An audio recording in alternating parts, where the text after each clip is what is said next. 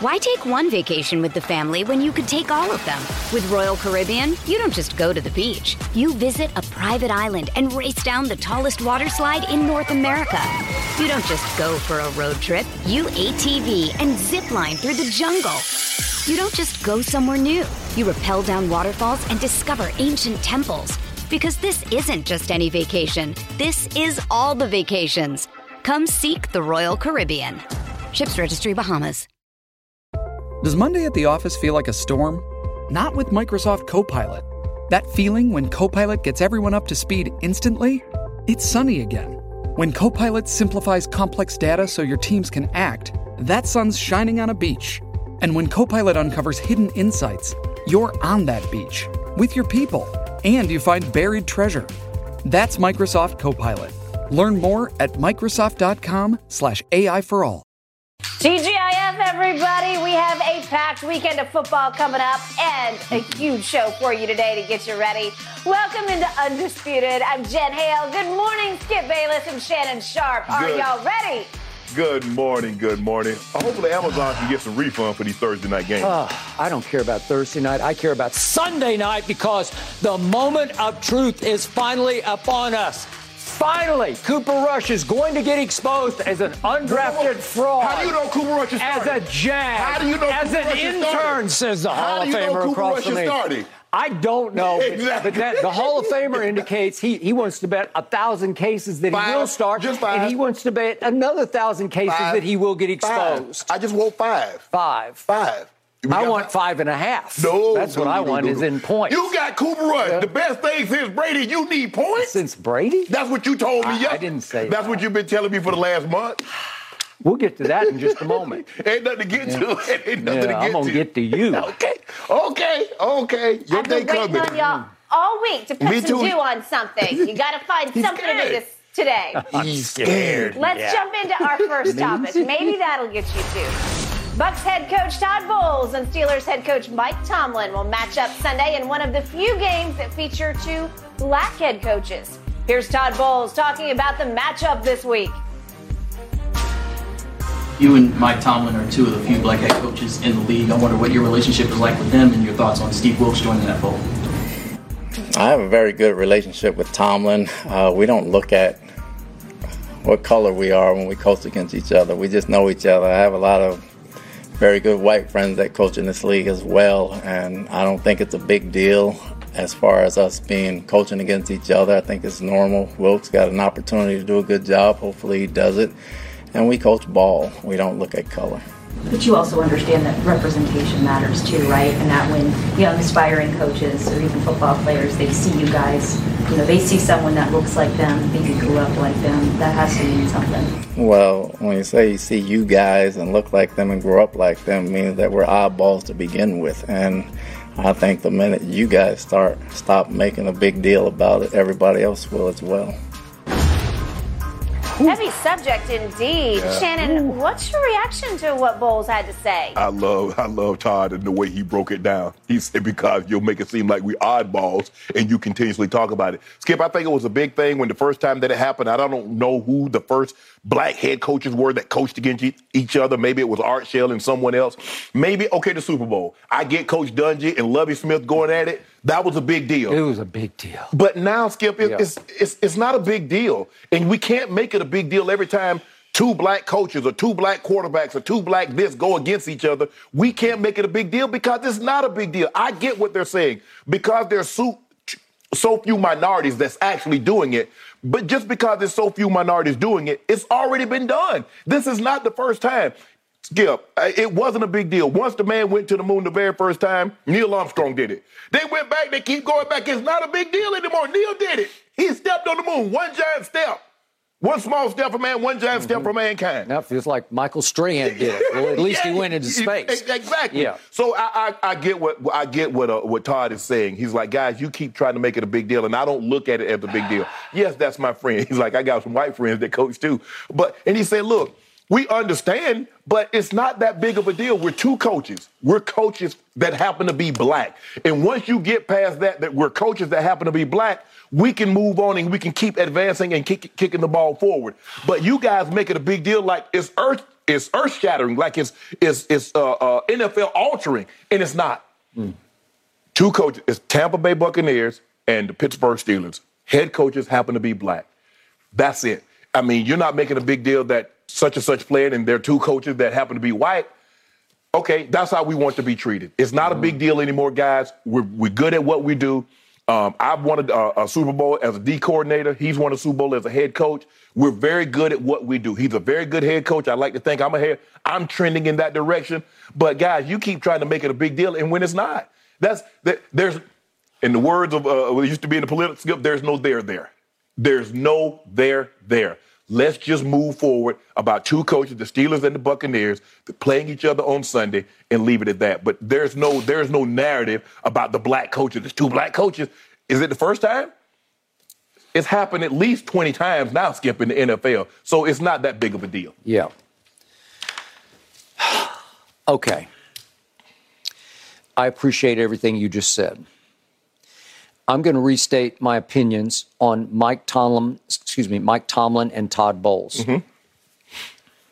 I've told you many times on this show, if I could have played in your league and done anywhere near what you did on the football field, if I could have chosen the coach I wanted to play for, it would be Mike Tomlin, because I feel like I'd run through the locker room wall for Mike Tomlin.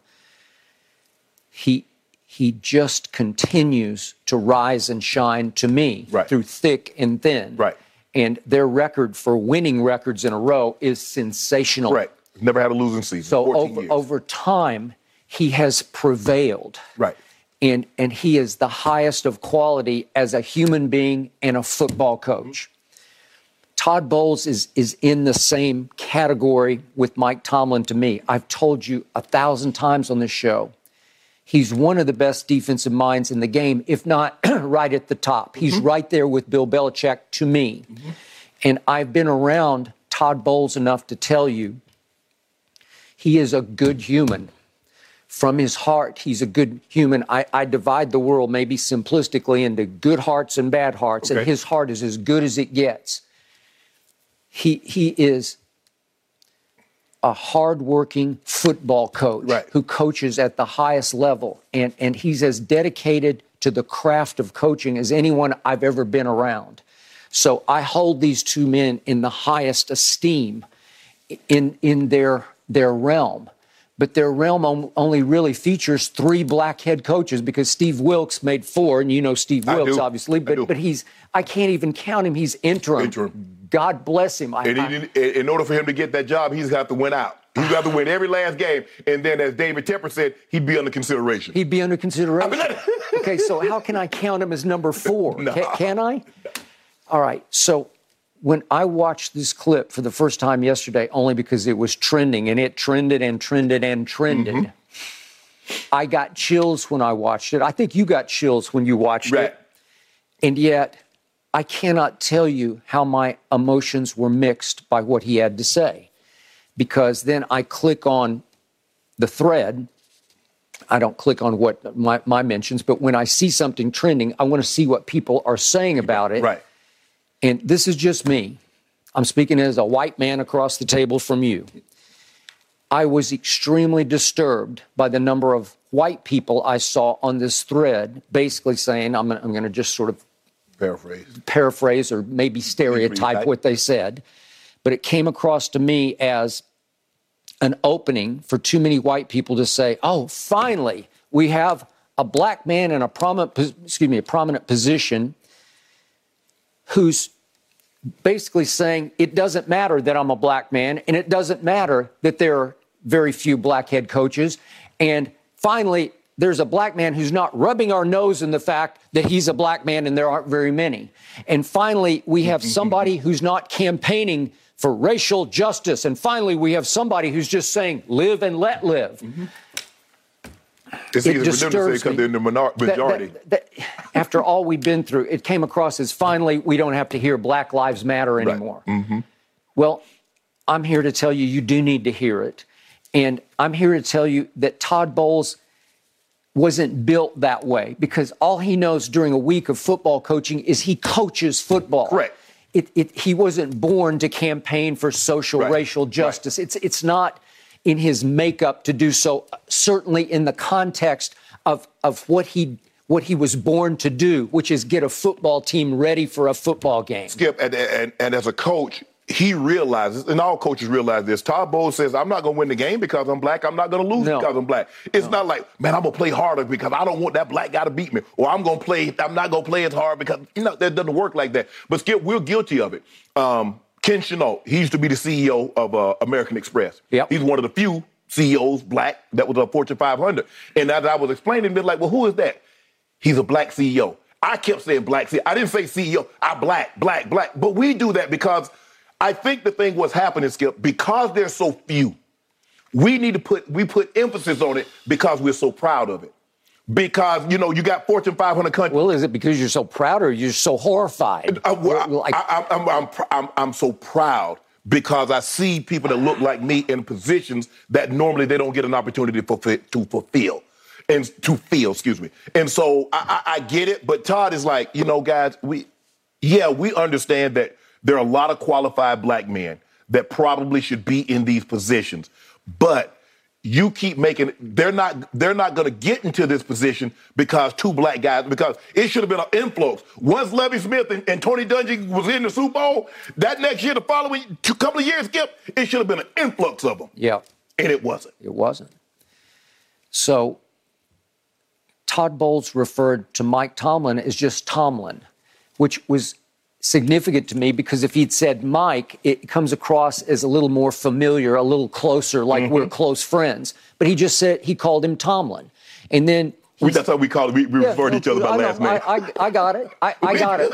But it came across to me, from my perspective, as he's not trying to buddy up to him for the purposes of this matchup.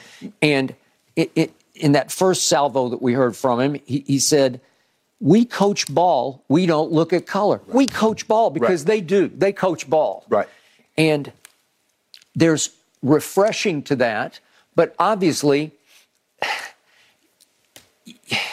it mixed my emotions because it is a missed opportunity for somebody to step up and say, wait a second, here we have two really good ones going head to head, but there's only one other one out there. Right. Well, the league is, what are we going to say, 70% black? At least. Okay, at least 70% black. It's 2022. What just happened? Right. Where are we now? Well, it's a time and an opportunity and a moment to seize the stage and say, wait a second. But it's not up to Tomlin or Bowles to do that. Right. Because they're just going to get their teams ready.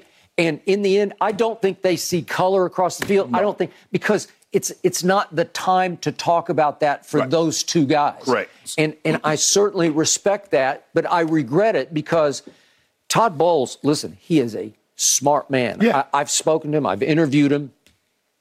He would have a lot to say about this. He's just choosing not to use this platform at this moment on a Thursday leading up to, for them, another big game at Pittsburgh. Probably catch him in the offseason. He'd have a lot of different things to say about his skill. But, during the week, you only got a small period of time, and I don't want to waste any more time, and I don't really figure it would be a waste, but he says, I don't want to spend any more time talking about this issue that doesn't equate to helping us win a football game. Skip, the very first time black coaches coached against each other was 1993, Art Shell and Denny Green. So we 30 years.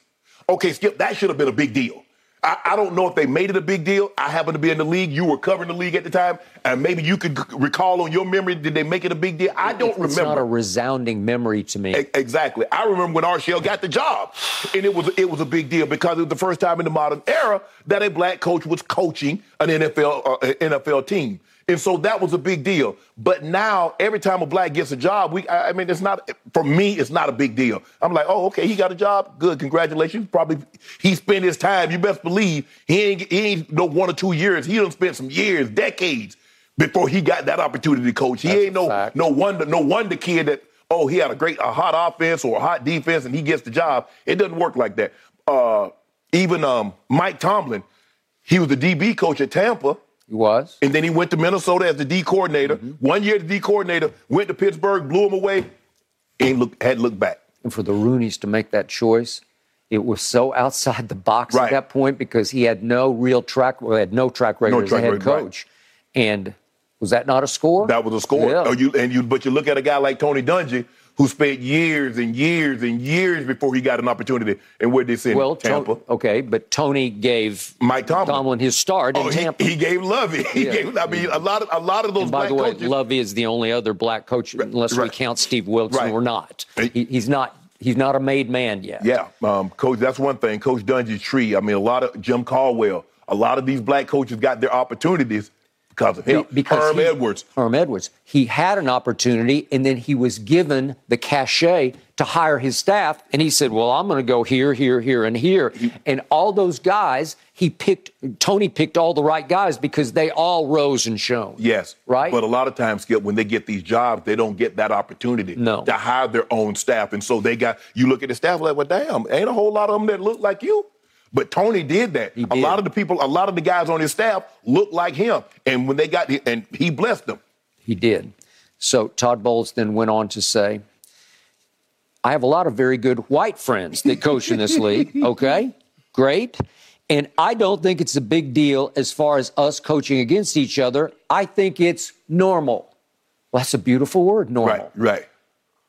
I embrace that word in this context. It gave me chills, goosebumps, when he said, I think it's normal because it should be normal, but it should be a whole lot more normal than it is. Right. So I get the premise of forget about our color. We just coach ball. Right. That's what we do. And both of those two are really good at what they do at the highest level. Yes. So to me, we have normalized it in the NBA to the point that now I look around the league and I don't see color anymore because you want to talk about black coaches. Yeah. I almost expect to turn the TV on and see the head coach and he is black. That is correct. That is correct. And now I'm surprised when a white coach gets hired. That's progress. That's great. College basketball is fairly similar. A lot of black coaches. Ain't that way in football? No, it's just not that way in football. And it still drives me crazy that it's not. You can argue the NBA is more black than the NFL, but it's not that maybe 10% more maybe? Yeah, I'm going to say probably 80%. 80% of the NBA. So 80 to 70? So it's not that shocking of a difference. No. So now we're back to what is it in the National Football League that keeps majority white owners from hiring black coaches?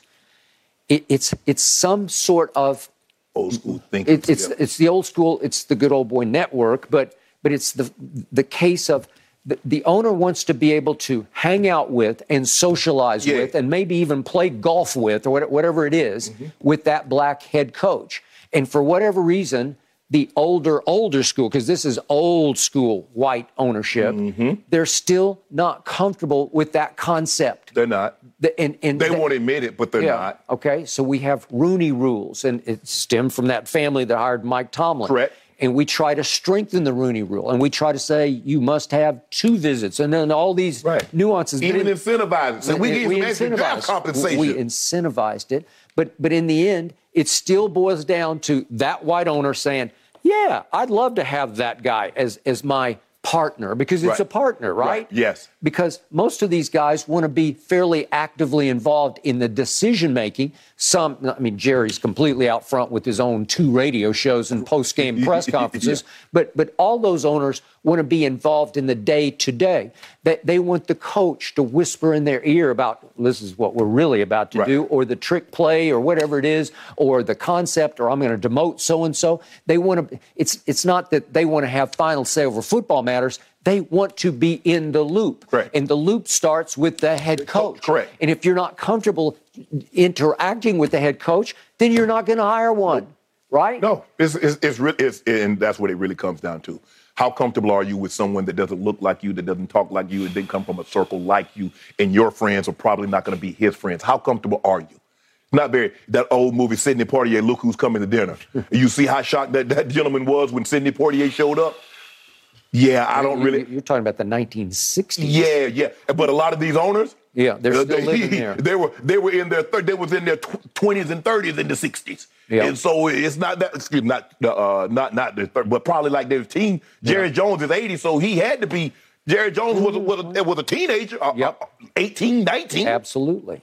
So, in the end, this shook people up. What he said, maybe in a good way. but I just don't want us to miss the opportunity, even though it should be seen as normal, to miss the boat on saying, timeout, you still only have 3. Right. 2 are going against each other, but there's only one other one, and that's Lovey in Houston. Right. But they said, well, sharing the minorities, you got McDaniels down in Miami, you got Robert Saleh at the Jets, you got Ron Rivera in Washington.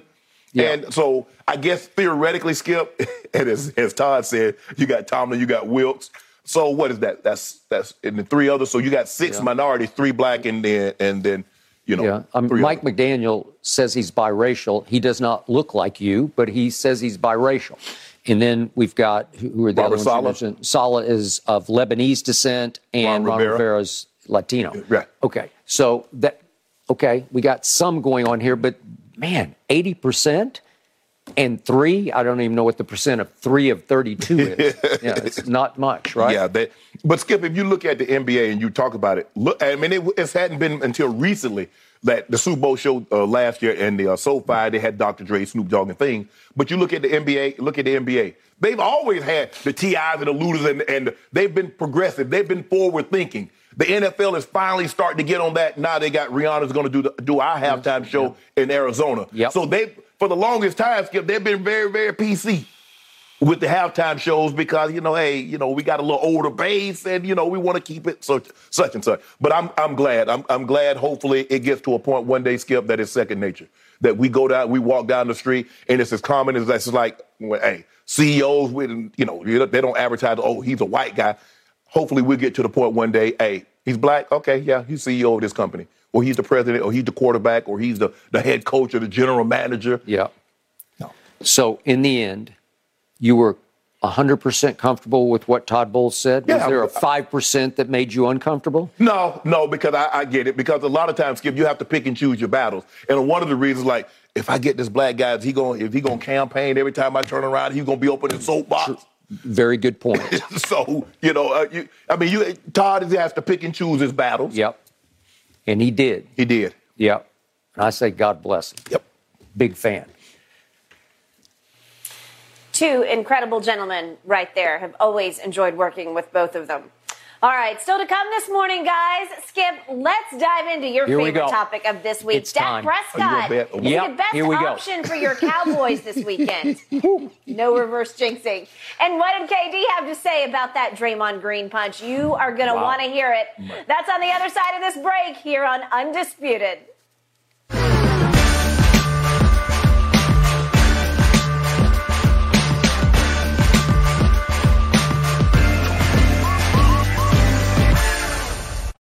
When it comes to travel, we all know that feeling of wanting to escape to our happy place, whether it's hitting the beach, the ski slopes, or just kicking it with your crew in a tropical paradise. And Priceline wants you to get there and be very happy with a happy price, so you never have to miss a trip.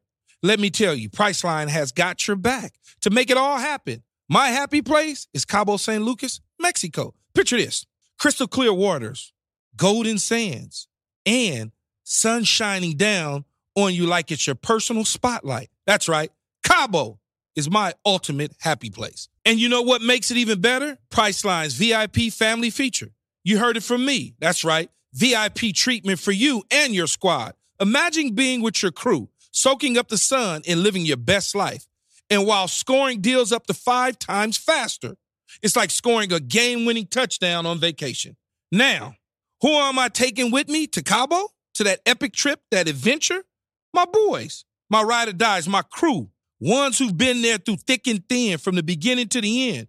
I'm not taking any kids, no kids, just me and the boys living it up. So what are you waiting for? Download the Priceline app today and save up to 60% off select hotels and go to your favorite happy price with Priceline.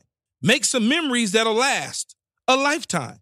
Cabo ain't ready for me or us, but we're ready for Cabo. Thanks to Priceline, the real MVP of travel. And I won't back down. Dak Prescott most likely not starting against those undefeated Eagles Sunday. He's still recovering from surgery on his right thumb, of course. Dak did get clearance to practice Wednesday, but he was only throwing with his left hand, at least in front of the media. Cooper Rush, 4-0 since stepping in as the Cowboys starter. Shannon, you first here because we know Skip's got a lot to say.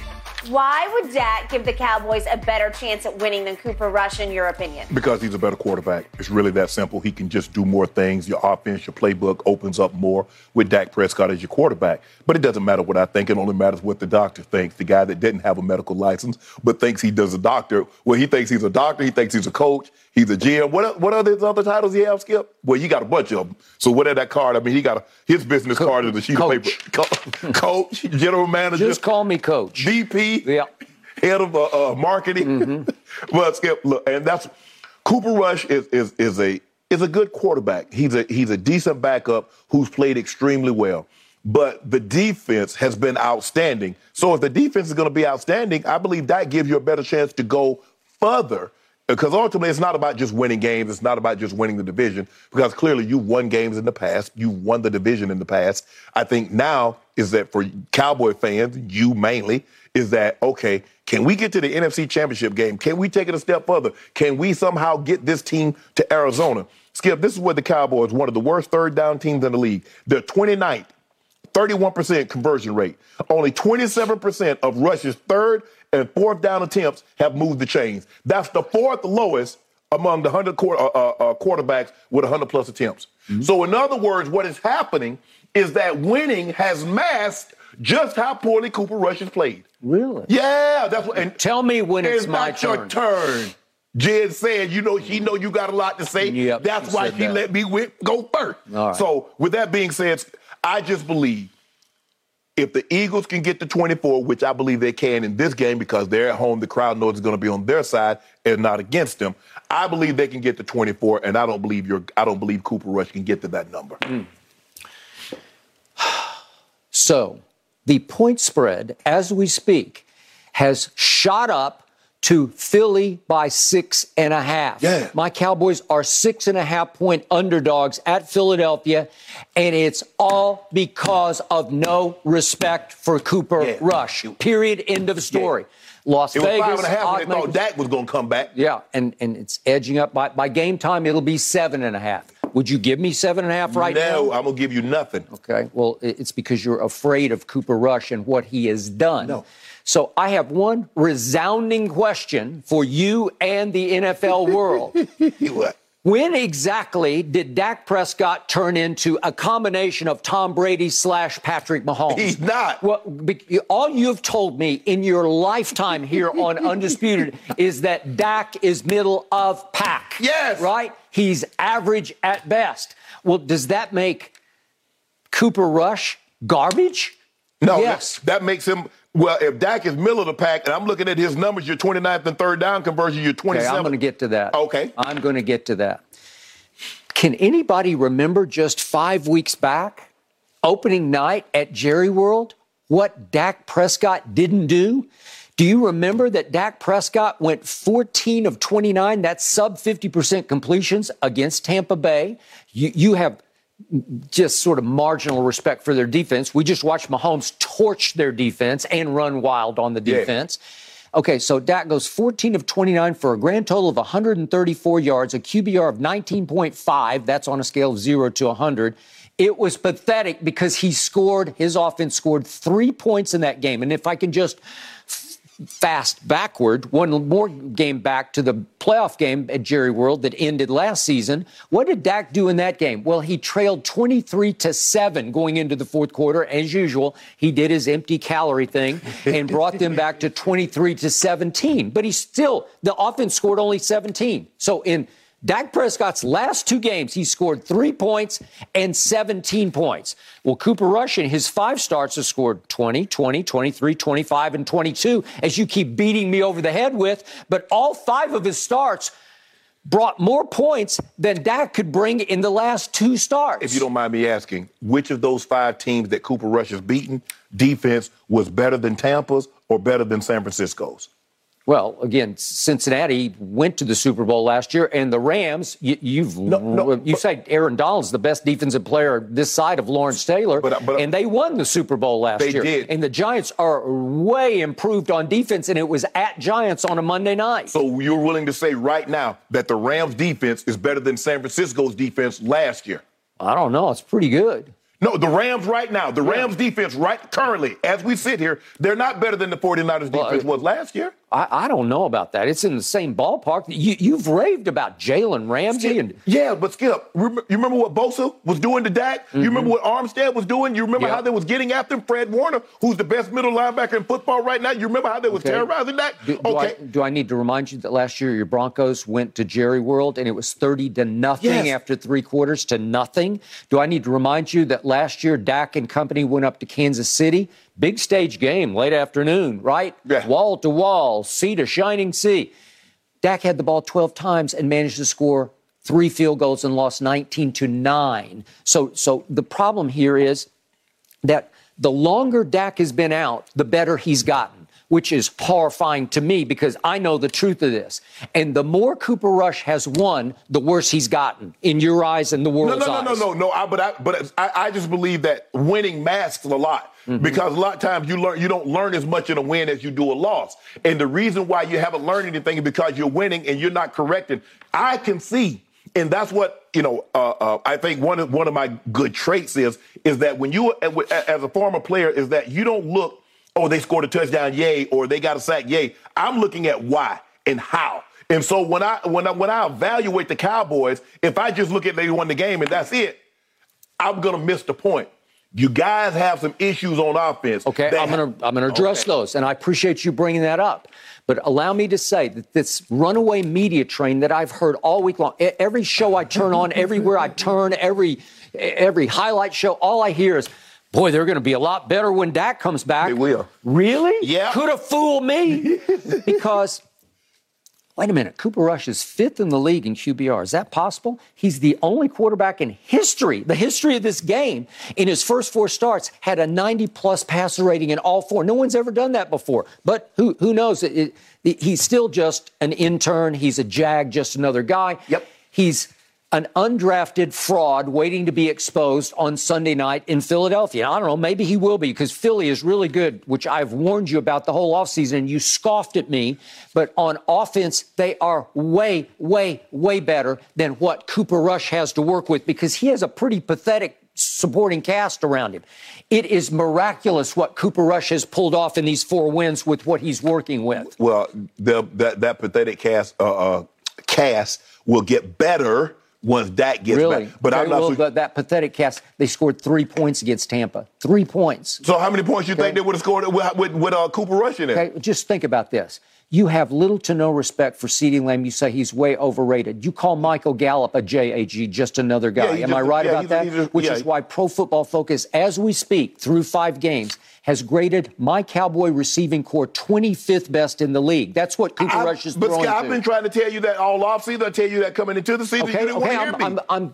I'm buying what you're selling. And then Dalton Schultz, they franchise tagged him. He's been a ghost in the 4 games with Cooper Rush. He hurt his knee, banged up his knee. I don't know what's wrong with it. But the point is, they have gotten no production from the tight end that was a security blanket for Dak. So he's not even working with any tight end. And then let's look at the vaunted Cowboy rushing attack, shall we?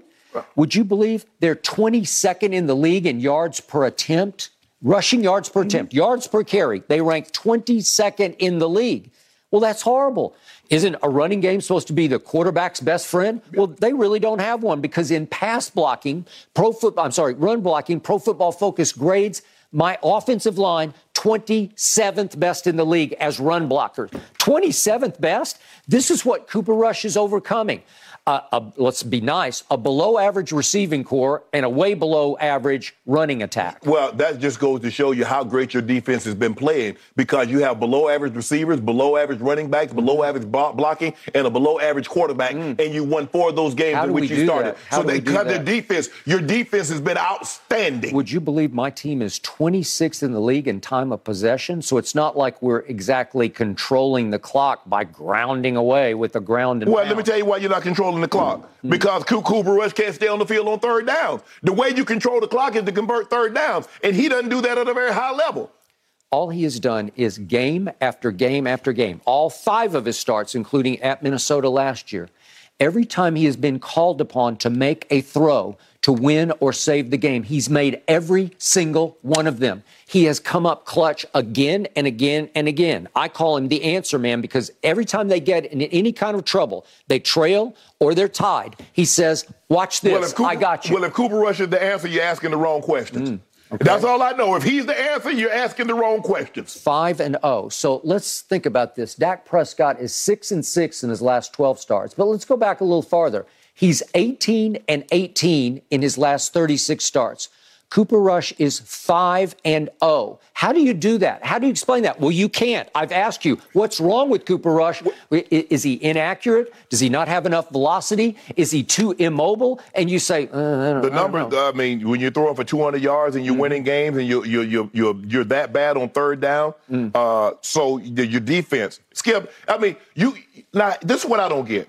You said at the beginning of the season, take offense quarterback out of it. It was going to be because of the defense. We're only going to go as far. Now you haven't mentioned the defense. All you talked about is how great Cooper Rush has been. When you said we're only going to go as far as Micah Parsons and Micah and his Marauders, you have yet to mention the defense when you said out of your very mouth, we're only going to go as far as he carries. I've said that, and it's a given, and I first guessed it. I didn't third guess it. That's right in the middle of the table. They've been very good. They haven't been all-time great. They're third in points allowed. That's very good. So it's not exactly 85 Bears, 2,000 Ravens, 2,002 Bucks. Let me ask you a question. Where are you in scoring offense? If you don't mind me asking. All we do is win because, in the end, over his 4 games that he's won this year, we're 4th in scoring margin, in point differential. Just look it up. Point differential over those 4 games. We're plus 37. That's all I care about because that ranks 4th in the NFL. That'll take you through the playoffs, man. Yeah, Skip. When your defense gives up 10 and 10 in back-to-back games, give up 16 and give up 17, he's never had to score more than 17 points in a game in order to win a game. Okay. I mean, well, he's had to score because 17, that was the most someone's gotten. That was Cincinnati got, and they kicked a walk-up field goal, got to 20. So when someone gets to that 20, if someone gets to 20, can he get to 25, 27, 28? Okay. If someone gets to 30, can he get to more? Just as this, if we're to believe that it's going to be a Cooper Rush start, I'm still not convinced of that. It could be a big Jerry Jones splash on Sunday night. But the point is, if you're right, if that it's trending toward Cooper Rush, my defense is going to face at least as big a test as Cooper Rush is going to face at Philadelphia on Sunday night. I think the Eagles have the tougher assignment, but I think they're better equipped to deal with it because of the Jalen Hurts and the receiving core and the running game and the offensive line they have. Okay, the offensive line is simply the best in pro football. It's the best. And the receiving core is up. It's at least top 5. It could be top 2. Okay. So if that's the case, it's strength against strength. You said your Cowboys defense, Eagles offense. Now, can the Eagles, which I believe have a slight advantage over your offense, can they take advantage? Can they put Cooper Rush in a situation to coax a turnover, a strip sack, a pick? Okay, I'm not saying a pick 6, but I'm saying can they make him look like he's been looking? Like he's been looking when he's turned it over 0 times in 4 games. That's how bad he's played so far. I need them to make him get to 24, 27 points, which I do not believe he's capable of. I believe he's capable of whatever is required of him during the game. And I am here. I will put my heart and soul on it. Well, put your due on it. Okay. Well, I said if you give me the 6.5. Skip, you just spent 15 minutes telling people in the world how great Cooper Rush is, and now you want points. Okay. Why would you do that? Because I told you, number one, I'm not going to pick my team and jinx my team. That's number one. But I will take the point. If you want to do that, because the gums that have been bumped the loudest are bumped over there. Because you called him an intern. Yes, yeah. You called him a JAG, just another guy. Yeah. You called him, yes, an undrafted fraud about to be turned back into a Halloween pumpkin. Am I right? And interns, they got, 6 months, 6 weeks, 8 weeks. Yeah, well, this is it. His time ran out. No, he's got to go back to school. I don't know, Jerry. I think Jerry really likes this intern, so he might keep him on a little bit longer. I don't think he likes him. This intern has no personality, has no rough edge, he has no backstory. You said there's no there. That's the great Gertrude Stein line about Oakland. That's what she wrote. No there. But there's no there with Cooper Rush, except he makes plays that Dak has not consistently made. That's why Jerry likes him. There's no there, and there's no competition. Dak, no matter what you think, now Jerry is the face of the Cowboys, but there is some competition with Dak Prescott. There is no competition with Cooper Rush because, like you said, he has no personality. He has no pizzazz, no oomph, no reason like, ooh, that's my guy. Let me go out and buy a number 10 jersey. There's none of that there. There's no emotion. There are no national TV commercials. There's no ego. There's no feelings to get hurt. He displays no feelings, no emotion, no nothing. He's a cipher. It's hard to wrap your arms around him because he's what? He kind of looks like Carson Wentz, except this Carson Wentz, quote unquote, has an incredible feel for playing the position that is the hardest position to play in sports. Before we go, I just want to know one thing. Which of these 4 games do you feel Dak Prescott would have lost? Washington, definitely at home. They were in trouble. Washington ran wild on them, ran for 142. Cowboys that day ran for a grand total of 62 yards. They got outplayed every way, shape, or form, except that my quarterback made 4 or 5 throws that won the game. Right. That's what he keeps doing. He made 3 big throws late against Cincinnati that won the game. In New York, he answered their 13-6 explosion of a lead thanks to Saquon with 2 straight drives in which he completed 12 of 13 passes. He actually threw the ball and it got caught 12 of 13 times for 129 yards in 2 straight drives that put the game back in favor of Dallas and put it away. That's what he just keeps doing. Okay. And in the end, what I was going to say, I believe with all my heart and soul, he gives me a little better chance of winning at Philadelphia, which is virtually impossible at this point because that's the big green machine right now. They got it going. They got it going on defense, but on offense, they are a juggernaut right now. They are going to run it down your throat, and Jalen Hurts you've never had a lot of respect for Jalen Hurts. You've never been sold on him. I've been sold from the very start. He scares me to death.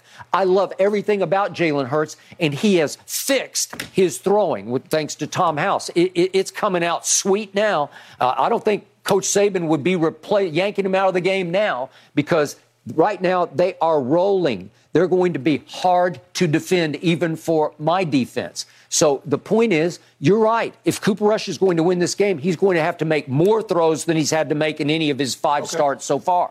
So, again, I'll take the 6.5 points because this is what I believe. Cooper Rush will not embarrass me. I don't think he'll get exposed as a fraud. I think he'll play just the way he's played in the 5 previous games. Which won't be good enough to win. That's why well, it may not be because Philly might just be that good, that hot. I don't know how good. Well, we're going to talk about D-Law, what D-Law said, but we're going to find out. I just don't believe Cooper Rush. I'm not talking about the Eagles. I don't care about anything else. I don't care about the bird that's going to fly over the flagpole at 12 o'clock noon on Sunday. All I'm saying is that Cooper Rush isn't that good. Okay, you say he's going to be exposed, and we'll see. And I'll take the 6.5 any moment in this show until we're off the air. If you want the 6.5, give me the 6.5. I will do it. I don't. I'm straight up. Yep. No, straight up. That means you are afraid. No, that means you're afraid. Cooper Rush. If you Skip, you've never asked for points with Tom Brady. You've never asked for points with any of the guys that you believe in. Now you want points because you know. He's an intern. Yeah, exactly. I'm glad you came around to my side to see that. He's an intern. It's just been a fluke that he somehow went 5-0. It's flukish. It's an aberration. It's an outlier. 5-0 outlier. Finally, you put that old Vanderbilt education to use. Started using your head. My hard head. I'm using it. Yep. All right, I'll take the 6.5. I got to go back and look. I mean, people have been fabricating. I got to check and see if you really graduated from Vanderbilt. I graduated. People have been fabricating, talk about they graduated and was magna cum laude and said things. I was just cum laude, but I graduated cum laude. You can look it up. I'm gonna do that I'm gonna do that after the show. Yep. And see if now All right, gentlemen. I don't see you no yearbook. That Eagles pass rush, number 2 in the NFL. So it will be a great litmus test for Cooper Rush to see which one of you is correct. We will break it down Monday morning, I know. Mm-hmm. All right, so guys, KD, he was recently asked about a previous argument in 2018 with Draymond Green when they were teammates. And of course, this is relating now to Green's punch on Jordan Poole. KD said, quote, "What me and Draymond did a few years back, that happens all the time. So it's easy to get through something like that. But I don't know what this situation is like." KD, I don't know. Shannon, what's your biggest takeaway from what he had to say? Thank you, KD. People want to make it seem like people in locker rooms punch each other all the time. He said, guys get in heated discussions all the time. In practice, in the game, we've seen that. Guys don't go around punching guys. And we gave the story, I think it was Chicago, Skip, with Meritage and Bobby Portis. What happened? Somebody had to go. It was that simple. Somebody had to go. Again, I like Draymond. I like the way he plays the game. But I don't care what people say with and people are trying that they glorifying Draymond because he hit somebody that he was bigger than, he knew he could get a victory of. No, there's nothing Jordan Poole, unless this man talked about Draymond's wife, he said something about Draymond's kids, or he said something about Draymond's mom. Yep. That's the only reason to justify Draymond firing on this man. Other than that, every other thing you try to tell me is unacceptable. If he said, Draymond, I'm about to get $300 million, and you about to be playing in the G League, you about to be playing in Israel, Taiwan, and Thailand. I don't give a damn what he said about money. Nothing he said could warrant Draymond hitting him. So can we stop that narrative? And stop saying because the tape got out. Well, if the tape didn't get out, we would, whoa, the man hit him. Who cares? Who cares that the tape got out? I believe the tape got out to make Draymond look worse than he actually was. That's what I believe personally. I don't believe that some intern went rogue. So if this is true, all this stuff, so why it never got out before? If this is what happens all the time, why nobody ever got out in anywhere else? But just this one time it got out. I believe it got out to paint Draymond a certain way. That's just here or there. I agree with KD. It's easy, Skip. Because like guys all the time. Like I said, I see it all the time. Guys, huffing and puffing and you move on. It's a different ball game, Skip, when guys punch each other. Trust me, it's a different ball game. That relationship is not repairable. Now, look, and I know what Draymond says, hey, he's a professional, I'm a professional, and we're going to get past it, but that relationship will never be the same. The dynamic of that locker room won't be the same. It's not. I've been in the locker room with guys fighting, and it wasn't the same. They were both on the same side of the ball, and it wasn't the same. Because you know why? You had to choose. You roll with him or you roll with him. Ain't no neutral, ain't no Switzerland. That's true. It's as simple as that. Yep. And I was in the locker room for 14 years, and I'm talking about NFL locker room. I've been in college locker rooms where they fought. I've been in high school where they fought. And you choose. That's just the way it is. And anybody that tells you otherwise, they're lying. So Warriors are going to have to choose as we speak? I don't believe that. I believe what transpired. I believe they would have chosen had they not won the title. Because I think they were in the title, Skip, and Draymond was an integral part of that. But Jordan Poole was an integral part of also. That makes it seem like Jordan Poole is just a guy. No. He's not just a guy. He's legit. He's a legit third option. Well, he's the new member of the Big Three is what he is. Yeah. And so maybe he said, Draymond, hey, your time as a member of the Big Three is coming past. It's come and gone. Yep. Now your boy, it's a pool party. Yeah. Anybody want to come to the pool party? Yeah. Whatever the case may be. Skip, this is. I agree with KD on this one. Man, this is tough. This is tough. But he said he believed the ownership, Joe Lacob, those other guys, Bob Myers, Steve Kerr, Clay, Steph, he believed that they have enough leadership in the locker room to repair it. Yep. Something of this magnitude, Skip, man. If they do, Skip, if they can repair this, I'm going to have to say Steph is one of the 5 best leaders in NBA history if he can get past this here, Skip. I mean, Steph leads in a different way than a lot of other leaders have led in the NBA, and I don't have a problem with his style of leadership because clearly it works. But, man, Skip, I'm with KD on this one. I just feel that the Warriors feel their best chance of repeating is with Draymond, and they don't. Skip, at the end of the day, It's the same thing that Mike Tomlin said when AB did what he did. Yep. I'm not going to punish ourselves. It's the same thing that Tom Coughlin, when OBJ did what he did, he's like, I'm trying to win the game. He did. I'm not going to punish myself. I'm not going to punish myself. I'm not going to suspend myself. Yep. So he wouldn't even yank him from the game. Hell nah. He tried to win that game because, he tried to save his job. Yep. So if anybody knows this situation from the inside out, it's one Kevin Durant. Correct. And Kevin did laud and applaud the mantra at Golden State, which he calls strength in numbers. Right. It's a collaborative effort. And he said it's not just Steph alone trying to fix this right now. Iggy's involved and everybody, Steve and Bob Myers. Skip. That's why you have a guy like Iggy or Jared Dudley or Udonis Haslem. The numbers don't say it, Skip, but the leadership that they have in the locker room. Yep. Okay, so here's where Kevin lost me.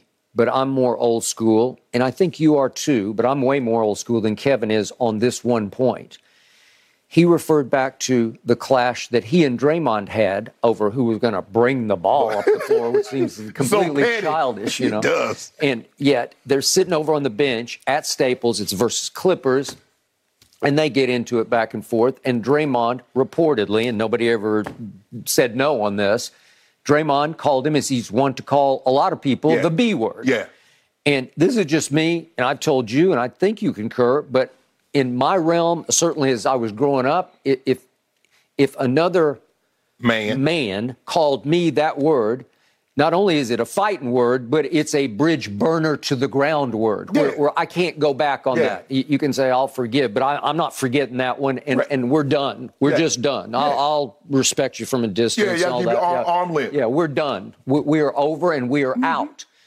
So Draymond's a real piece of work because he's called a number of people the B word, including reportedly Jordan Poole. Thank you. Okay.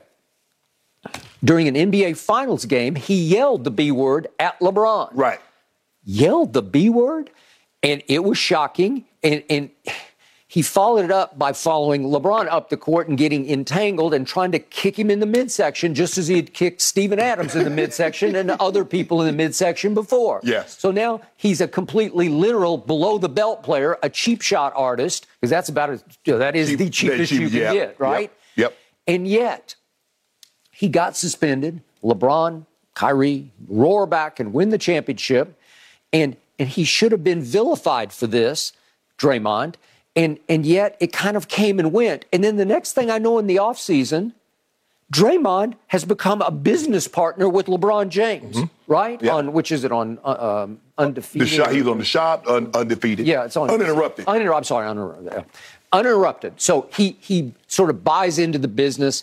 You can argue LeBron's doing the old mafia idea of keep your friends close and your enemies closer. Right. But they become very close friends after he called him the B word out of anger in the heat of battle. Right. But still, he did that. And now back to Kevin. He gets called the B word. He leaves in part. I think that at least greased the skids for him to be out of there. And as you've talked about his rivalry, sort of unspoken rivalry with Steph within Dub Nation, right? He's never going to be beloved as Steph. Right. Whatever the case, he went there and did what he set out to do. He won the 2 rings. He won the 2 finals MVPs, and he said, I'm out. Right. Okay, so the next thing I know, 2 summers ago, Olympics, I look up, and Draymond and Kevin have rebonded, and they're besties. And they're hugging. And and remember, Draymond launched his podcast, and who was his first big guest? Wall to wall was KD. And I'm saying, how do you do this? Draymond is a rare piece of work because he has been a thorn in this organization's side again and again and again. Blow-ups, emotional outbursts, one thing after another. But he has a certain lovability about him, a charisma about him. Doesn't have some clout in that organization. Yeah, well, he does, but he also has the kind of personality that they are forgiving and forgetting of, where some guys are just natural-born jerks, and once you cross the line, it just stays crossed. I think what happens, Skip, they got what they call a 5-to-1. They got 5 good guys and one Draymond. Yeah. So you can, as long as you can have that, you got a locker room, you got 12 of those guys, you got 12 good guys and 1 bad guy, you can go there. Because just like any football locker room, you can have 1 or 2 bad guys, but you can't have a locker room full of them. That is true. Well, the old basketball cliche is you can have 1 bad apple, and you can just figure it out. Yes. That's the Spurs mantra. That was Popovich and R.C. Buford. Yeah. We can deal with one, but we can't deal with two because we have two. It goes sideways. So Draymond is the apple. Okay, but there's some redeeming quality in his personality where he can sort of lower himself back down to, I was so wrong. He can be very lovable that way. Because you listen to his apology, he seemed very sincere. Yes. And I think that's the thing, Skip. If nobody knew who he was and you just listen at him talk and you see the way he talk about the game, you're like, damn, he's so knowledgeable. But I really like him. Yeah, I agree. But then you look, damn, Draymond, I don't like him. So he has that ability. He's somewhat like a chameleon. He can make you dislike him. He can. Even if he's on your team, he can make you dislike him. But then he has a quality to make you like, man, hey, boy, I'm so glad you're on my team, man. Oh, bruh. Good job, Dre. Remember his walk-off or run-off after game one at Memphis where he got kicked out and he circles the court going crazy? Right. And I'm thinking... He's getting the crowd up. Yeah, but I'm thinking, these are the Golden State Warriors. Mm-hmm. These guys have won rings, and he's doing that, and he leaves and goes straight home, doesn't talk to the media, and does a podcast from his hotel in Memphis. Right. Remember that? Right.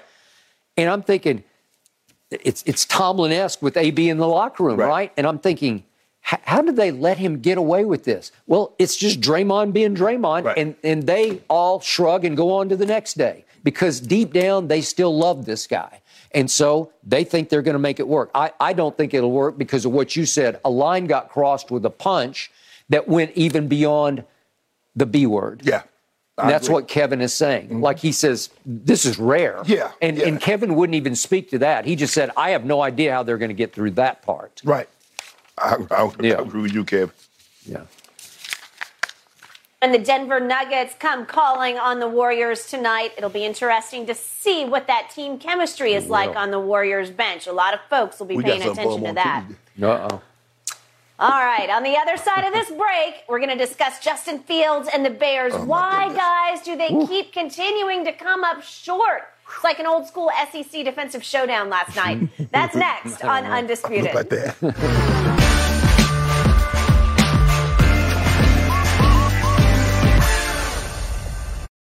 This episode is sponsored by BetterHelp because your mental well-being matters. A lot of us spend our lives wishing we had more time. The question is, time for what? If time was unlimited, how would you use it? The best way to squeeze that special thing into your schedule is to know what's important to you and make it a priority. Therapy can help you find what matters to you so you can do more of it. Unlock the power of therapy with BetterHelp and witness the transformative benefits it brings to your life, from gaining valuable insights into your thought patterns to building resilience in the face of challenges. Therapy empowers you to navigate life's twists with confidence. BetterHelp offers a convenient online platform. It's designed to be flexible, fitting seamlessly into your schedule. With a simple questionnaire, get matched with a licensed therapist and switch therapists at no extra cost. Learn to make time for what makes you happy with BetterHelp. Visit BetterHelp.com/UndisputedPod today to get 10% off your first month. That's BetterHelp, HELP.com/UndisputedPod. Your mental health journey begins here. All right, so last night, the Commanders beat the Bears 12-7. Justin Fields led his team inside the 5-yard line in the final seconds. So close, right? But nope, they could not score. Fields said after the game, quote, "We always get told we're almost there. Me personally, I'm tired of being almost there." Fields had 190 yards, a TD, and an interception.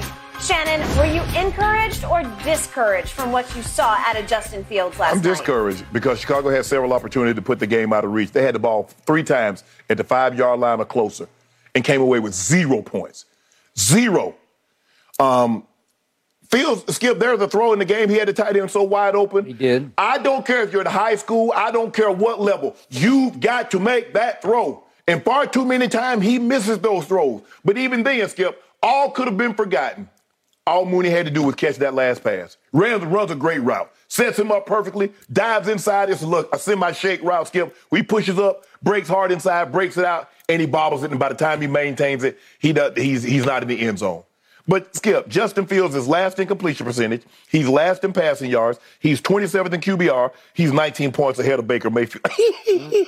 The Bears have thrown 115 passes this season, the fewest by a team through 6 games since the 82 Patriots.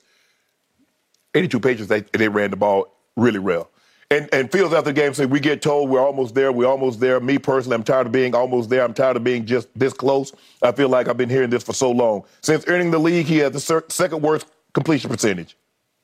You probably should play a little better. Now, I'm not saying because at some point in time, that's Skip, we got to start, and I don't think they put him in the best situation. You got to go back and, if you draft a Justin Fields, what was he good at in college? Did they put him on the move? Now, granted, he had a plethora of receivers. He did. Because he got a lot of receivers that's literally in the NFL that was first-round draft picks. That is correct. And the guys that's on his team, they aren't that good. So you might have to put him on the move. Skip, you see in a situation last night, they went right down the field. You might have to put him in a situation like that, Skip. You might have to give him a little bit more RPOs. You might have to put him on the move. You might have to use up-tempo to see if we can get the best out of him. Now, we put him in a situation, Skip, where like he had success at Ohio State. Put him in an RPO situation. Put him on the move. Give him some better receivers. And he still can't get it done. It's him, not them. So, but right now, Skip, he's just, I don't feel like he's throwing the ball. It's almost like he's unsure of himself. I watched him last night on several throws. I'm like, bro, just drive it. Just drive the football. But he seems unsure of what he's supposed to be doing. And no, I'm not encouraged at all by what I saw. By the way, Justin Fields at the Ohio State, there were some games, see Clemson, where he would just sit in the pocket and destroy good football teams with good defenses. Right. He threw the life out of them. He threw 6 touchdowns against Clemson last year. That's what I'm saying. And yet he had a track team of receivers. They're all first-round quality draft picks.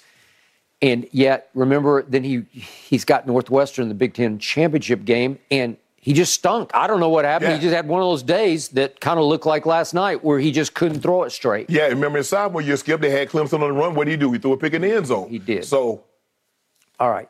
So, last night, the visiting team at Soldier Field, Washington, quarterbacked by your guy Carson Wentz, managed to win the game while Carson Wentz went 12 of 22 for 99 yards passing. 99 yards passing.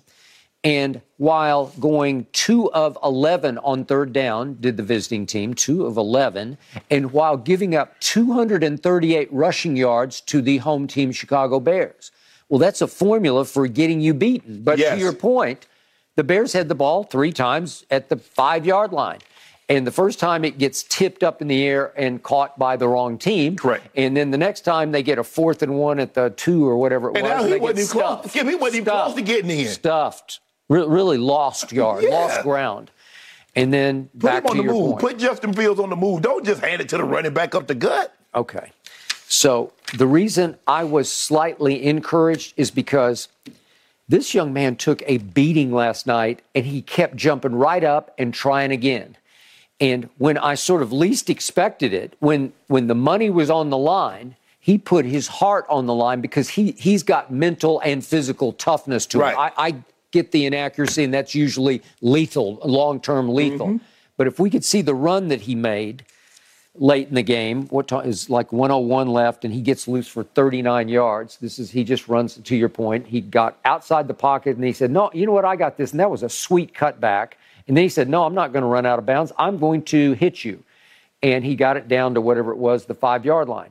Well, he has real running ability because he's powerful. He's kind of Jalen Hurts-like, except he's a little faster than Jalen Hurts. But, Skip, if you think about it, all the quarterback that's mobile, the coordinators have designed run for him. Look at Kyler Murray. Look at Josh Allen. Look at Lamar Jackson. Look at Jalen Hurts. Yeah. All these guys have legs, and they have designed runs. Let him give him some designed runs. Okay. Well, he designed that one for himself, didn't he? Yeah. And I was impressed because he was not going to be denied. Oh, yeah. He wasn't going to slide. He wasn't going to go down. He wasn't going to run out of bounds. He just said, I'm going to keep on keeping on because I'm our best option to get close to score. Right. So all of a sudden they get down there, 1st and goal, and they ran he scrambled the first time and just got a yard, and then he gets a ball tipped. He's trying to throw to Mooney. So now we get to 3rd and goal at the 4, and now we got 2 straight plays.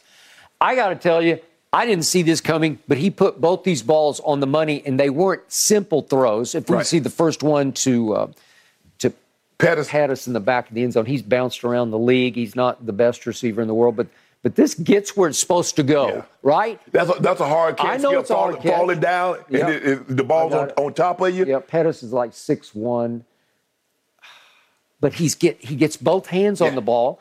It's a quarterback throw where I say, I'll give you an A for that throw because you threw it with touch and pinpoint accuracy because it's right there. The DB's getting a hand up in there too. But your guy gets both his hands on the ball, and he just can't quite bring it down, or we're having a different conversation. Yes. And now to your Mooney play on 4th down, he throws it to the perfect point. You got to make this catch. Well, you just got to catch it clean the first time. It's like Devontae the other night. You have to catch it clean. That's it. And if you do, the game's over. Your game's over. Yeah, you're already crossed. Nice stab. You've broken the plane. And the DB made a good play. Yeah. He got his hand up. He didn't give up on it. Nope. But if he catches it clean, it's a touchdown. I got it. Yep. Okay, so how can I downgrade Justin for those 2 throws? Those are big-time throws under pressure. They're 2 game-winning throws that he made back-to-back. He probably won't even need those throws, Skip, if he hits the tight end that's wide open. Okay, well, obviously, but when it came time to make plays, boy, he made some big-time plays, and I said, I like that. But see, Skip, the thing that concerns me about that, and it's probably a blessing in disguise, because then we'll go back and we won't critique him properly. We'll say, well, he just made the plays when it mattered the most, and guys don't get better when they just make plays when it matters the most. You have to show consistency throughout the course of the game. And so that's what my concern is with him. Sometimes we evaluate these guys just by they make one throw or they just win the game. All right, you got to look at long term now. All right, I'm with you. I still like what he's made of. Right. I don't like his inaccuracy because you can't fix it. I don't care what you say. My issue with accuracy has been, I've been doing this for a long time, you can't teach it or coach it. You're born with the ability to see it, feel it, and throw a spiral that hits you right in the hands. Some guys can and some guys can't. Skip, I'm willing to give him the benefit of the doubt because I saw how Josh Allen's accuracy increased when he got Stephon Diggs. Yeah. So I need you to go get him get him a number 1 receiver. So. Either draft him or trade for one, or one comes up in free agency. But you're going to be awful tough to get one because guys want to go play with guys. I mean, Stephon Diggs wanted to go play with Josh Allen. He did. You got to have someone wants to go play with you. The same thing that's happening with Lamar. Lamar's running into that in Baltimore, Skip. Guys come up in free agency. But I don't know if I really want to play with a guy that sometimes his accuracy is inconsistent. Okay, but Lamar's accuracy is way more consistent. Oh, way more. Yeah, but Lamar's in his 5th season. And he won an MVP. I'm willing to work with the guy, but I'm saying get him a receiver or 2. Shore up his offensive line because you can't get getting sacked 5 times a game. Yeah. You can't let the guy keep getting big. You're going to break his – I don't care how tough he is. You'll break his confidence. He gets hit like he's getting hit. All right. He got sacked 5 times, Skip. How many times did he pick himself up off the ground? All right. Now let's flip it around to the other quarterback you used to love but don't anymore. He's also inaccurate to a fault where when you least expect it, he just throws it in the dirt, as I used to call him, bounce it to him wins. Yeah, skip it, a lot of that. And the problem with him is that when you need him to show some guts, some clutch guts, he does not. His intangibles are low. I think Justin Fields' intangibles are high. His game on the line intangibles, I don't know if you can fix the accuracy part, but with Carson, he's inaccurate plus low intangibles. Right. The best thing I've seen him do is throw a block on Roquan Smith last night. And I think he won back a little respect from his teammates if we could see this, because he's 6'5", 240, and this gets bounced out, and he cuts in, and it's kind of a blind side. I'm surprised they didn't call it. That's a flag, man. Yeah. Isn't that a blind side block? Well, Skip, theoretically, he wasn't blocking back on the play. The play was coming his way, so theoretically, that's not face-to-face. Right. Yeah, okay. But I didn't know Carson Wentz had that in him. Hell, I don't think he knew he had it in him. Okay. Well, that helps win you a little bit of respect in the locker room. But, Skip, think about it. Carson Wentz going into last night was 5th in the league in passing. Yeah, he had some big number days. Yeah, and then he gets 99 yards. 99. Whew. And that's the problem. The highs are really here, but Skip, them lows, you can't have. I mean, look at what the high is and where the low is. Look at all that in between. Okay. Can we stay in here? Okay, but guess which locker room is happy right now? Oh, absolutely. Watch it. Well, they were happy until somebody asked Ron Rivera a question after the game, and then all of a sudden they went happy. He wasn't happy. The locker room was still happy. No. He wasn't happy. Okay. Well, he was defending his choice of Carson Wentz. Well, you just killed a man just 2 days ago. Like, so, you can't have it both ways. So pardon the media from deducing. You just said the reason why you weren't winning was because of your quarterback. So I think it's fair to assume that you didn't want him. Yeah. Because you just hit him over his head. Yeah, and then he's saying, well, I chose him. I saw the analytics. I studied the analytics. Well, then you made a mistake. Exactly. Right? Okay. So which way do you want it? In that situation, you can't win, Ron. So, it's just best say, yeah, I don't have a quarterback because I chose the quarterback? Yeah. Oh, way to go. Congratulations. They got a lot going on. They got a lot going on in Washington I'd say they got way too much going on. Guys, the Bears are sitting at 3rd in the NFC North, and now they have a while to think about this and try to fix it. They don't play again until Monday Night Football on the 24th. I don't know. Sometimes people like the layoff. Sometimes they want to get right back out on the field. Up next, Russell Westbrook. Gentlemen, is he intentionally ignoring his Lakers teammates? Here we go. That's next on Undisputed.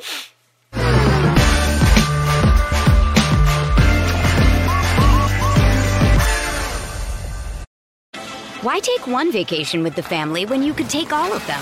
With Royal Caribbean, you don't just go to the beach. You visit a private island and race down the tallest water slide in North America.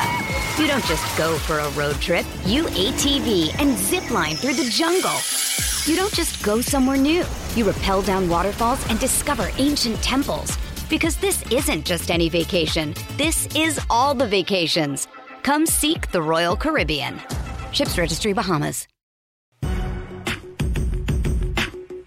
In a now viral video, Russell Westbrook stood off to the side, away from his Lakers teammates in their pregame huddle before that loss to the Timberwolves. Mid-game, he waved off a defensive huddle from Patrick Beverley. Speaking to reporters Thursday, Westbrook explained he's been, quote, doing the same ritual before games for as long as he's been in the NBA. And now, guys, a little bit of breaking news. According to Woj, just this morning, Westbrook will come off the bench tonight. Shannon, on a scale of 1 to 10, how big of a problem is this for your Lakers? Skip, you know what, man? I ain't got no scales. I can't measure anymore. I think I speak for a lot of Laker Nation fans. They ready to be done with Russ. Russ doesn't want to be a Laker, and the Lakers doesn't want him. They don't want him. And the thing is, I think Laker Nation talking about coming off the bench. When is he going to be able to come off his couch? They're done with Russ. I think Russ is done with them also. Yep. I get it. Okay, that's your routine. You don't want to celebrate. Okay, I get all that. But when we see this, I've never seen somebody wave off a huddle. We're trying to, and sometimes, hey, guys, we got to buckle down here. Hey, that was a good play. Hey, let's buckle, let's settle in. Hey, let's run our offense or let's get back on defense. Sometimes that's all the huddle is about, Skip. It's not like an NFL huddle, Skip, where we calling over plays. Sometimes you just call the huddle, okay, that was a good play. Hey, let's just make sure we get back on defense. Hey, let's go through run our offense. Let's settle down here. And this man, I'm just so, like I said, Skip, I ain't got no scales. I don't know, what I just know that him, just like when he gets the ball, I get anxious. I want to turn the TV because I know something is good is not about to happen. It's just frustrating. And they made a mistake. The Lakers made a mistake. Russ made a mistake in wanting to come to the Lakers. But this is not going to work. This is not going to work. As long as he's on this team, the Lakers are not going to win a championship or really compete for a championship. So I'm just over the hope. I'm over this situation. Hopefully they can get some value out of him running the second unit. I hope that's the case. But it would be so much better if, they were just able to part ways.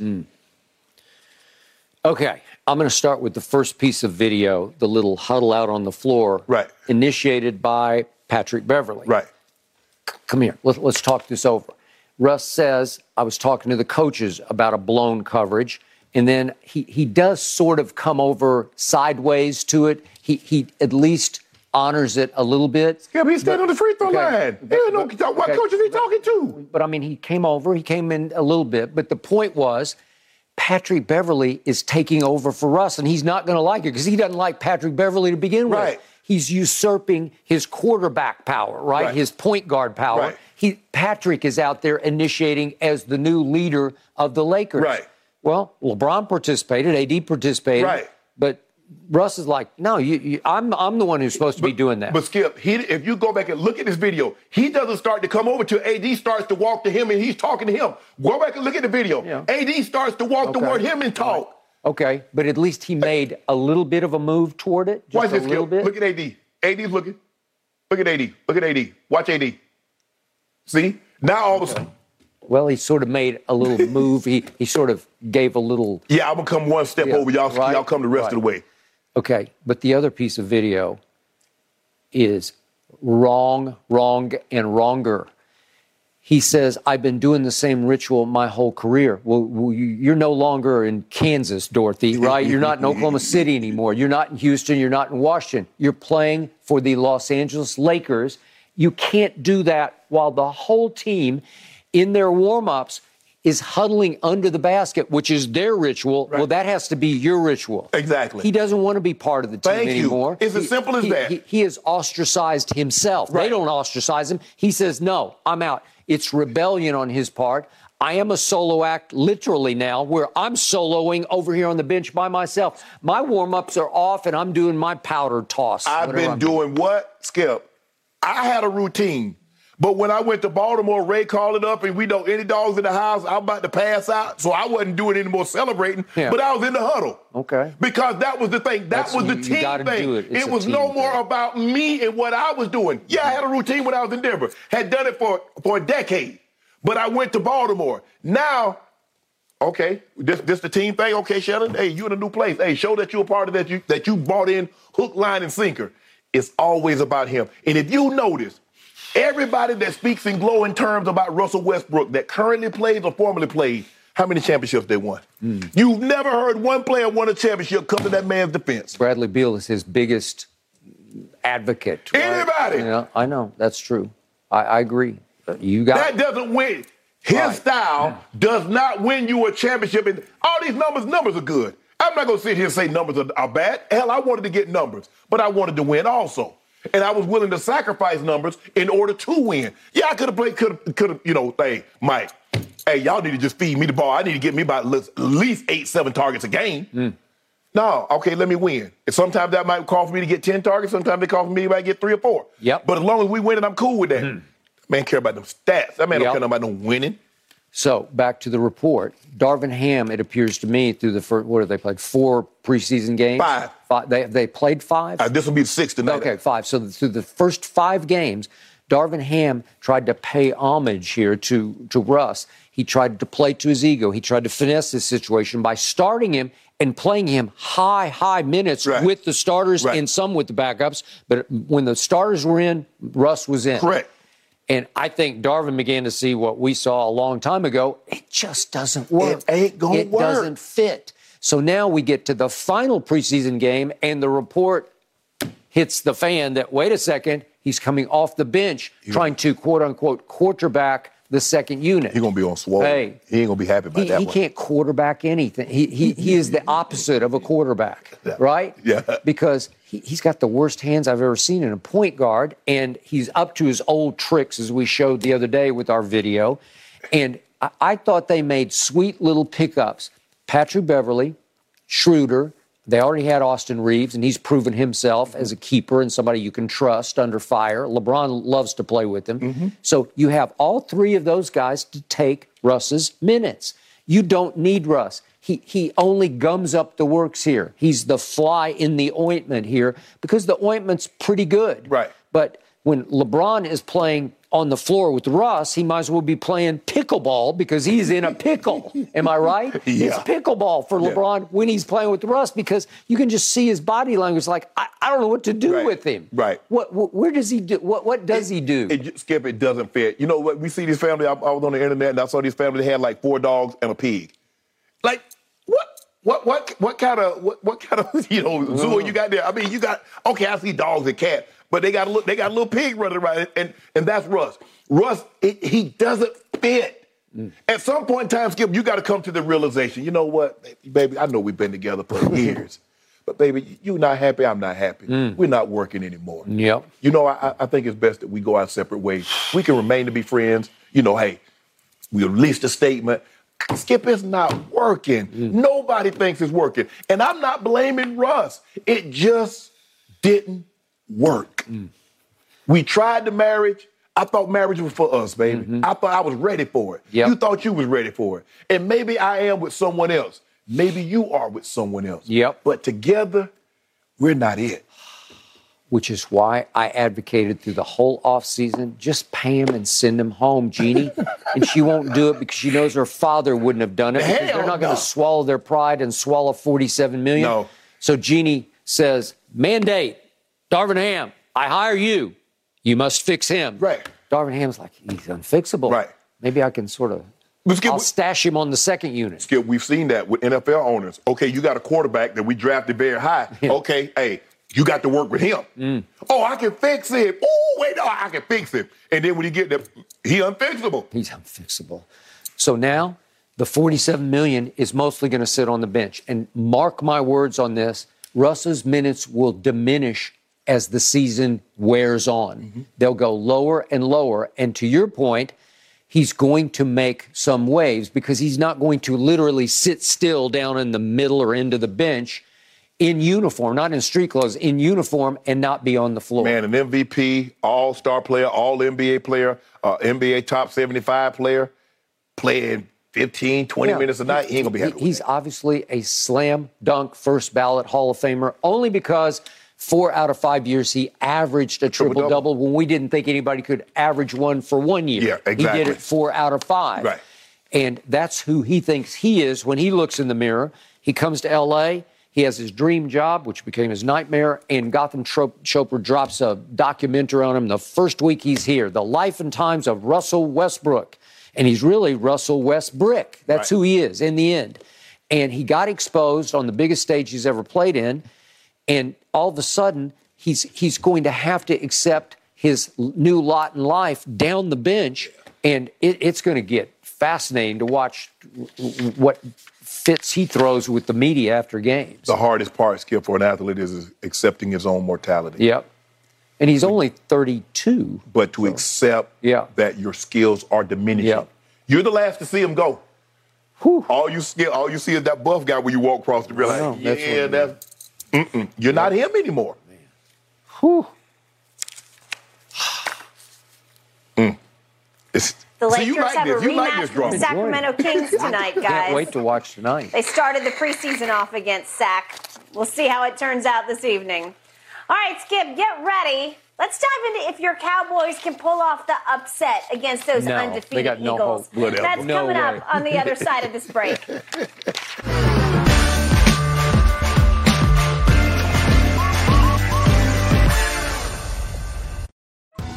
Survivor 46 is here, and so is On Fire, the only official Survivor podcast, and we have a twist this season. The winner of Survivor 45, Dee Valladares, will be joining us every week. We're going behind the scenes of the biggest moments, the how and the why things happen, and the strategy and analysis you can only get from someone like me, a Survivor winner. Listen to On Fire, the official Survivor podcast, wherever you get your podcast. The undefeated Eagles, they are 6.5-point favorites against Skip's 4-1 Cowboys going into Sunday night. That's according to Fox Bet Sportsbook.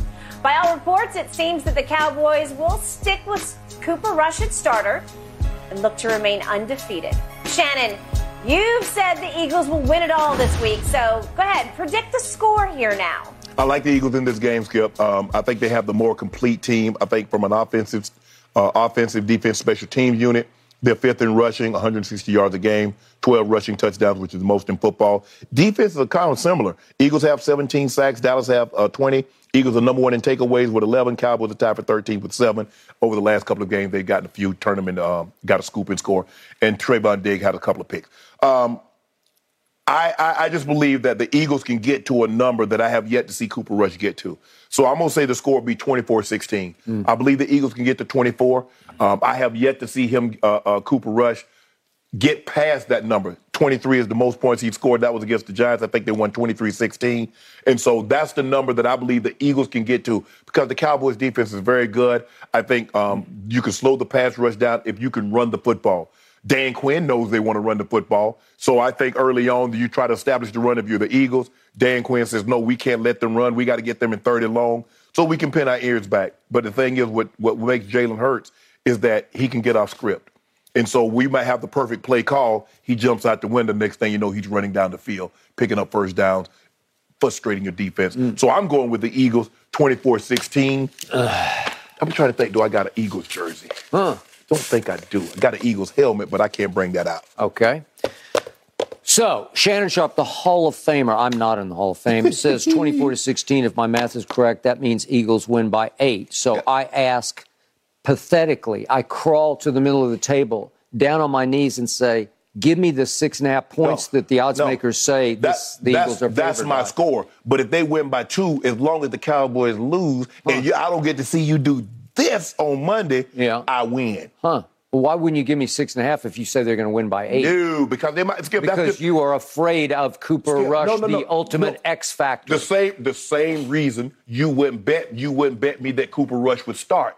Because even if he the thing was, if he started, you got what you wanted, but I'd have won the bet, and you didn't want to lose. You didn't want to lose the bet, so I don't want to win and lose. I can't control whether he starts or not. I told you he was going to start. But I can't control what's going to happen on the field because I can see it. You can't control that. Yeah, I can. No, I can predict it. I can't predict who's going to start. No, you can say they're not going to lose by 8 points. But okay.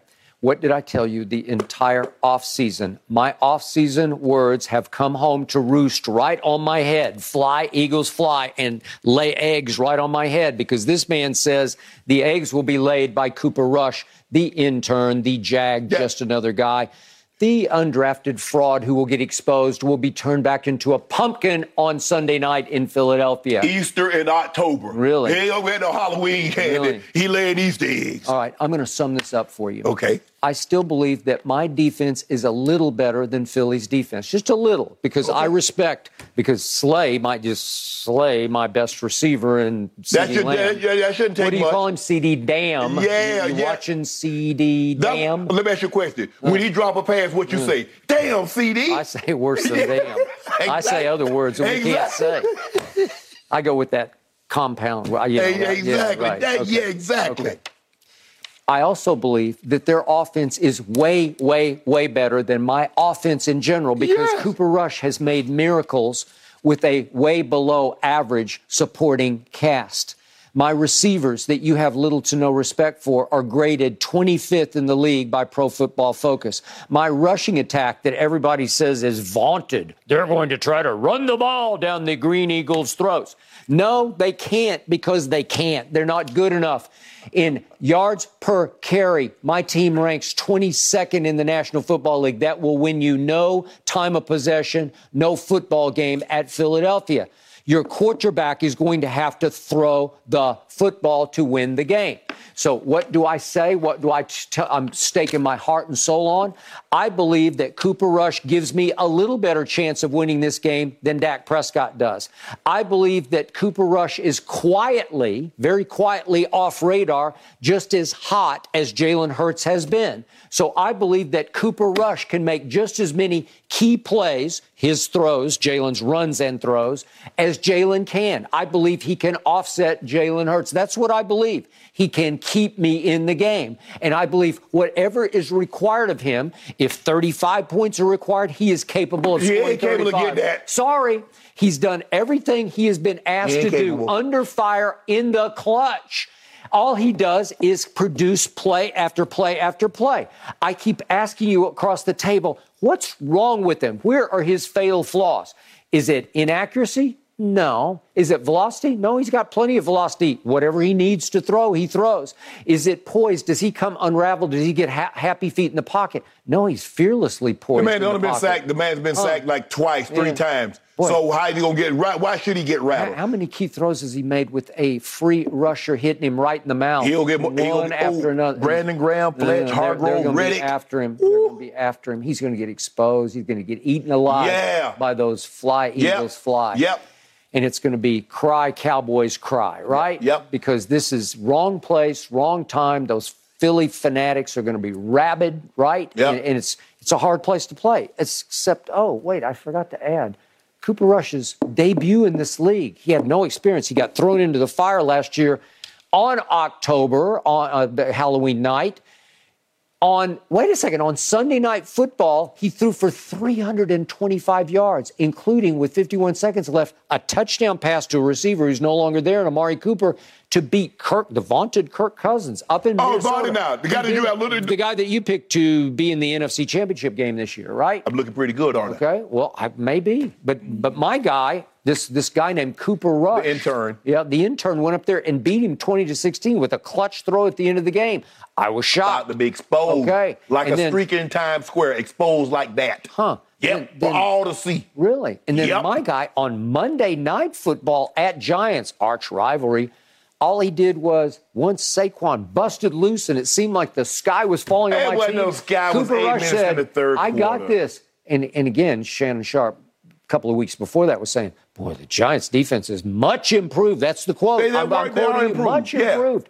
And against that vaunted Giants defense, Cooper Rush went back-to-back drives of 75 and 89 yards, throwing the football, completing 12 of 13 passes for 129 yards in 2 drives to take back the lead and win the game and ice the game. I'm not going to let you sit here and pretend like the Giants had Strahan or Lawrence Taylor on their defense. Much improved. Stop it. Much improved. Stop it. Okay, but your boy going to get exposed. Okay, that's Monday night. Did he choke on Monday? Did he choke on Sunday night? Nope, he didn't. So am I afraid of him coming unglued, going haywire on Sunday Night Football in Philadelphia? No, I'm not. Okay. I think his poise will remain. What do the Cowboys keep saying from the inside out? What do the insiders keep telling me?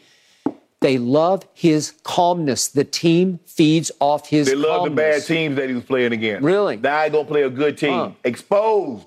So the runaway media train this week has been, this team's going to be so much better when Dak gets back. Well, if that's true, then he should start on Sunday night. If they're going to be You said no. No, I just told you my team has a better chance with Cooper Rush because he's got this mystical, magical mojo going. Why wouldn't you just see it through and say, yeah, I want to see one more reality test because this is the ultimate degree of difficulty of reality test. Am I right about that? Yep. This is where you find out. I'm going to find out about my defense against that big green machine, and I'm going to find out about my quarterback if, in fact, he starts on Sunday night. You already know about him, but your pride won't let you, just like you about Baker. You already know what Baker is, but your pride won't let you admit to it. How can you put him in the same breath?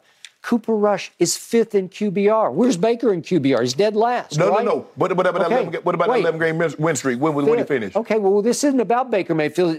This is when I know you got trouble because you're saying, I got to grab for some. I better throw Baker into the conversation. No, I already told you. That was the ultimate insult of Cooper Rush because all Cooper Rush did in his first 4 starts in this league, he did something no one's ever done. He had a passer rating of 90-plus in 4 straight starts. Do you realize how hard it is to start in this league and play at that level with a below-average supporting cast? Yeah. Do you realize what he's done? He's made miracles. So that's why he's playing with him. I mean, what you think he should be? You think he should be Tom Brady playing with that cast? He's below average. Hey, well, all of a sudden, Dak Prescott has been turned into Tom Brady because the longer he stays out, the better he gets. I know Dak Prescott better than Cooper Rush. I don't know about no Tom Brady. I don't know about Mahomes, no Josh Allen, no Lamar Jackson. I know Dak Prescott is better than one Cooper Rush. Okay, I want you to give me one negative of Cooper Rush. You're in the Hall of Fame, I'm not. Just tell me one thing that's wrong with Cooper Rush. He's average. What does he do wrong? Average. That's all you got is average. That's all I need. Yeah, except the numbers say he's 5-0. With a below-average supporting cast. Is that average? Numbers can be misleading. The man won a game with 100 yards, no touchdowns. Yeah, he did that. Did he do what he had to do? Did he make the throws the he had guy to on the make? left, the defense. Yeah. You ain't mentioned the defense. Yeah, I've campaigned for the defense. I mentioned the defense way before you ever thought about the defense. So, no, I'm just saying. You said Mike and the Marauders. Mm-hmm. Now you talking about this Cooper Rush that's doing this. No, I just said that's my given. I hang my hat, my helmet on my defense. Well, if you're going to hang your hat on defense. But you can't go win a game at Philadelphia without a quarterback. You cannot. You got one, Dak Prescott. The one that you paid a lot of money start to. him.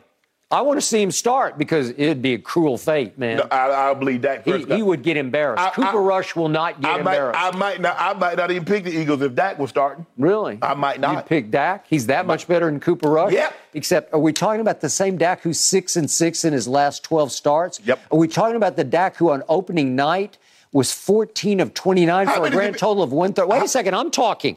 Are we talking about the same Dak who put up 3 total points against Tampa Bay on opening night? Are we talking about Cooper Rush, the guy that's 28 years of old, 28 years of age, that was an undrafted free agent, that had never started a game until last year? That's Cooper Rush? Yeah. The guy that's throwing for like barely over 200 yards? Yeah, he was at 325 in his first NFL The guy that start. got 4 touchdowns this season?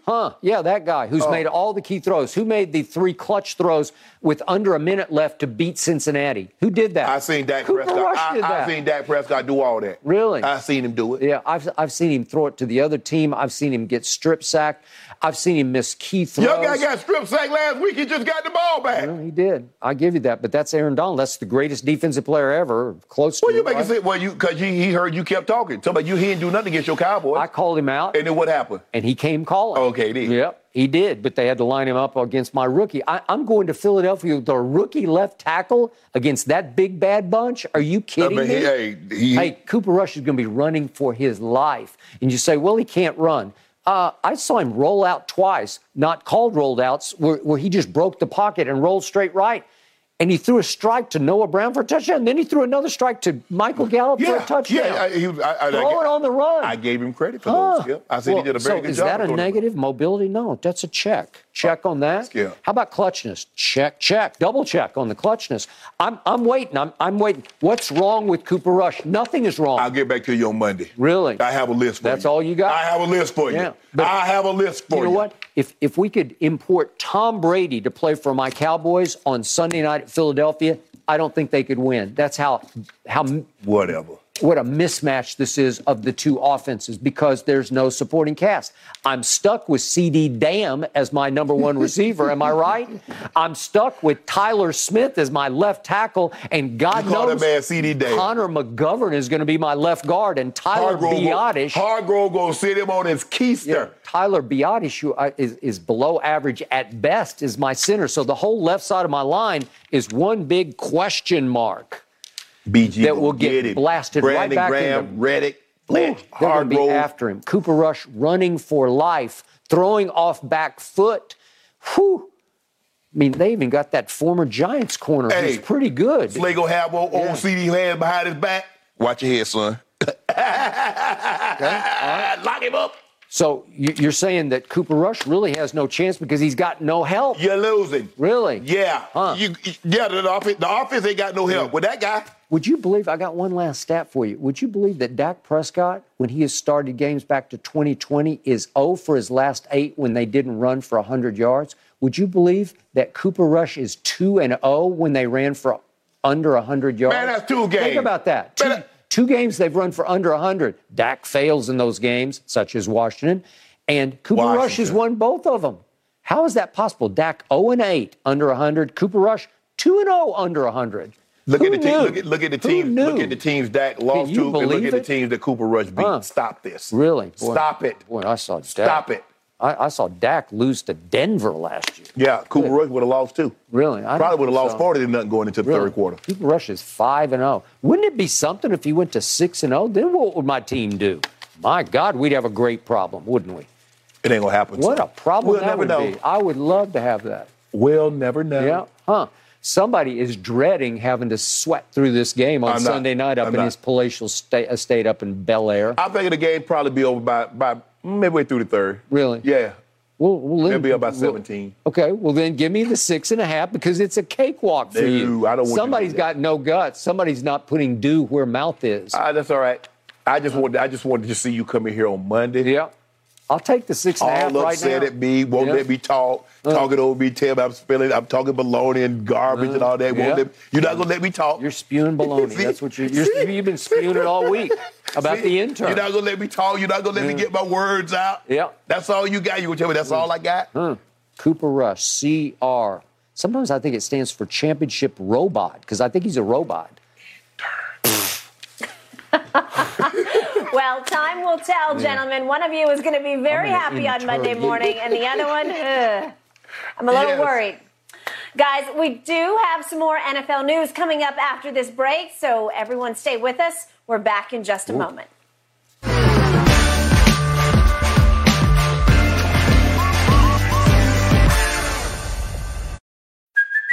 Hey, it's Kaylee Cuoco for Priceline. Ready to go to your happy place for a happy price? Well, why didn't you say so? Just download the Priceline app right now and save up to 60% on hotels. So whether it's Cousin Kevin's Kazoo Concert in Kansas City, go Kevin, or Becky's Bachelorette Bash in Bermuda, you never have to miss a trip ever again. So download the Priceline app today. Your savings are waiting. Go to your happy place for a happy price. Go to your happy price, Priceline. And I won't back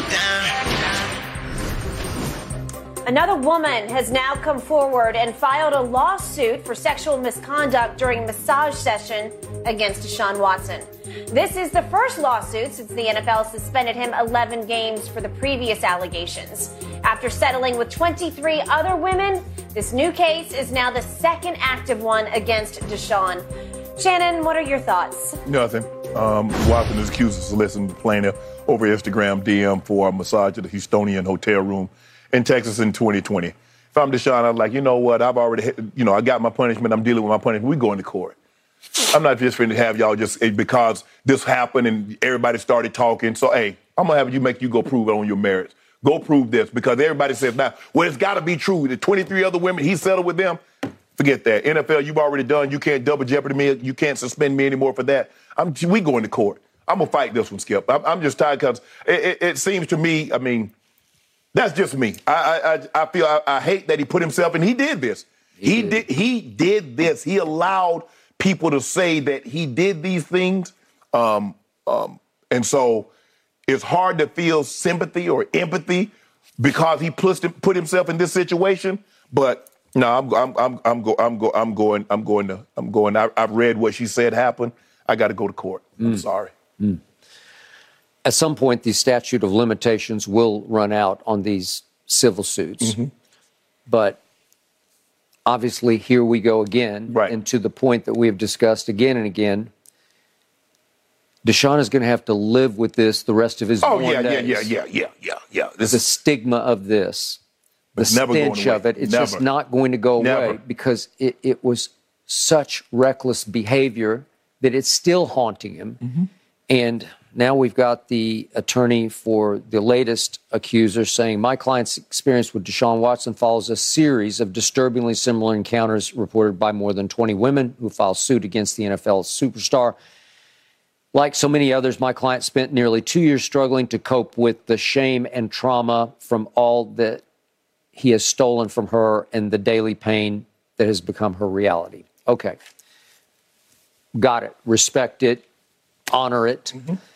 And yet, at some point, to your point, when does it stop? Because it might never stop. Because Skip, guess what? Somebody can come up now, just say, well, y'all had this encounter. And because he settled this, everybody automatically assumes this happened. And so this might be a situation that so everybody now automatically assumes, well, he did settle this and this happened before, because people can read. Hey, if there's an accident on Wilshire bus, there's an accident on Wilshire, the bus, guess who's on that bus, Skip? Your boy. How they know I wasn't on there? So I just hate it. I wish, if I'm Deshaun, I'm going to court. And I don't know what my attorneys will say. I think Rusty Hardin is still his attorney in these situations, Skip. I say, Rusty, we go into court on this one. So whatever the retainer is, we go into court. I want my day in court on this one. Okay.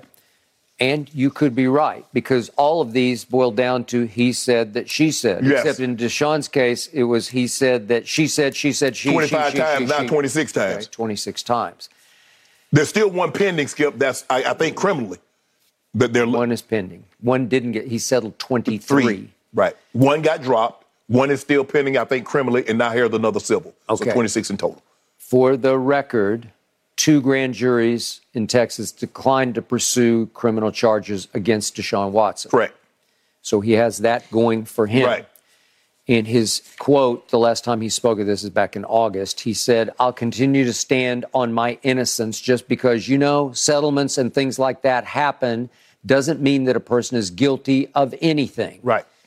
I feel like a person has an opportunity to stand on his innocence and prove that, and we prove that from a legal side, and we're just going to continue to push forward as an individual and as a person. Okay, right. I got that. Ironically, or maybe coincidentally, or maybe not, Watson was allowed to re-enter the Browns training facility just this week after being banned since August 30th, and he can't practice with the team until November 14th, and he won't be eligible to play until week 13, which would be, ironically, and maybe fittingly. I'm going to bypass that one. I'm going to come back the following week. But it's back in Houston against the Texans on December the 4th. Yeah, they should bring him back the following week. Okay, well, there you go. So will the Browns be able to stay afloat enough that it will matter for him to come back? Maybe. Right, maybe. Yeah, but the stench of this, the stigma of this is going to last. Forever. And the Browns are going to have to deal with this.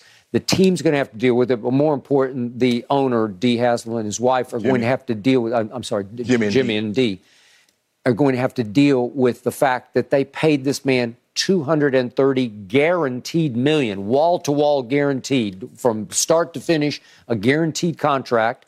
And as a football player, I'm the biggest fan. Off the field, man, it's hard for me to think that they sank $230 million into a new face of the franchise whose behavior was so relentlessly reckless for such a long period of time. I don't understand it. It's so serial.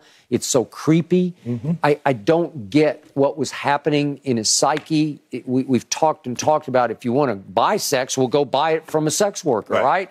But that's not what he did. This seemed to be a little more provocative to him. He seemed to be a little more attracted to this form of massage. Yes. Okay. And in the end, it's probably not going to stop unless, to your point, unless you try to put a stop to it. Yeah. Okay. I think that's the only way, because another one's going to come out and say, well, he did this and he pressured me to do that. So not like I said, I mean, I've settled. I don't know what the settlement cost him, but yeah, at some point in time, I got to stick a fork, I got to draw a line in the sand and says, okay, anybody tries to cross that, I got to go. Okay, but if you're going to go back to court, it's all going to get dredged up again. Do you want to fight through that again? Do you want to suffer through that psychologically? Man, they've already released everything about the stuff that that I was asking for and what they was doing and what I had and what I got done and all that. So everybody, it's public record. Whew. Ooh. At some point in time, Skip, I mean, I just can't just let you keep dragging me in this. Man, I did something that was wrong. Maybe, and the way, like you said, hey, he could have just hey, this is what I'm looking for. You down? Yeah. Okay, keep it moving. Yep. But he went about it the wrong way, and whatever happened. But at some point in time, Skip, you just got to, you just can't keep it coming back and back and back and back. Yep. Whew. More big decisions ahead for Deshaun Watson, gentlemen. And, speaking of serious situations, do you think we should be taking that Devontae Adams shove a bit more seriously? We'll dive into that and let you two unpack the possibility on the other side of this break.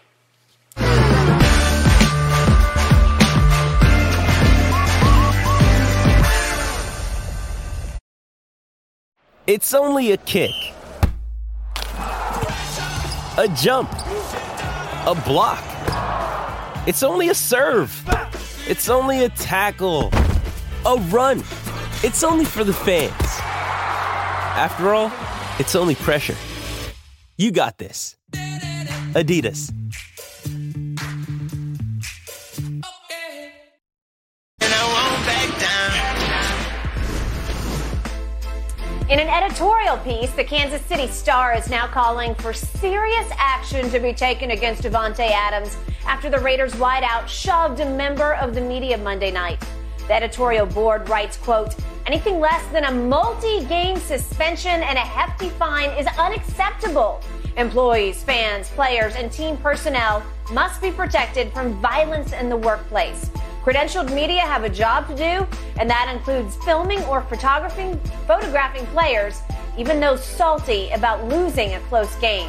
Shannon, what's your reaction to this idea? Shut up, Kansas City Star, Telegram, or whatever it is, editorial board. Shut up. I get it. Kansas City and the Raiders are bitter rivals. Have been since the 1960s. So you think this is about rivalry? Yeah, that's what this is about. Because what did it say, Skip? Even if you're salty. When is the last time you ever heard somebody write like that? Of course not. Look, I get it. It's an opinion piece that goes way too far. Anything less than a multi-game suspension and a hefty fine is unacceptable. I get it. Davante was wrong. And as soon as he did it, Skip, he got stepped to the podium and realized that, I was wrong. I want to apologize. I hope he sees this. He's wrong. He admitted he was wrong. Shouldn't have done it. But they're making it seem like the man killed him. And stop it. Okay, he's going to pay a fine. He's going to get a fine. He's going to get a lawsuit filed against him, and he's going to pay after he's going to settle the lawsuit. But this notion that anything less than a multi-game suspension and a hefty fine, stop this. This doesn't warrant that. I get it. I must be protected. Stop. You know what? That's not what I really wanted to say, but hey, I get it. I get it. It's not a good look for NFL players to shove credentialed or anybody outside of the field of play, even on the field of play, especially now that jackleg that ran on the field here in San Francisco, that's something entirely different. We get that. But to shove a personnel because you're upset because you lost the game or how the game played out is unacceptable. But they went too far with this. And I thought the Kansas City Star editorial board made some compelling points that I had not wrapped my head around because I've been covering your game since 1974, and I accept that it's a very violent game on the field, but once you leave the field of play where jacklegs cannot intrude, once you're going up the tunnel and away from the football field, you need to be treated like anybody else would be treated out in the streets. The law should apply to you also. They do. And they did cite precedent, MLB precedent, because they talked about the Kenny Rogers situation, which happened back in 2005. But he was suspended 20 games, reduced on appeal to 13, and fined $50,000 for shoving two cameramen. So that's MLB precedent. And as they point out, we saw this one with our own eyes because it was captured on video. We keep talking about the Draymond situation. And as they say, the two-handed shove by Adams was an act of violence. Well, it was. Well, they cited him. They cited him for assault. Okay, but they go on to say that it was fortunate that this photo crew member didn't suffer a major injury. And by all accounts, they were very minor, if that. But again, they're saying he was carrying his equipment and he was pushed and fell backward and could have been seriously hurt. I'll buy that. I think he could have been, because Davante he's a beast to me. And if he shoves with all his might and you're not ready for it and he gets you with both hands in the chest, you're going to fly backwards. You're going to fall down, and it was fortunate. Again, I don't know how bad he's hurt, but they said he might have had a mild concussion or whatever. I don't know. It's impossible for me to know.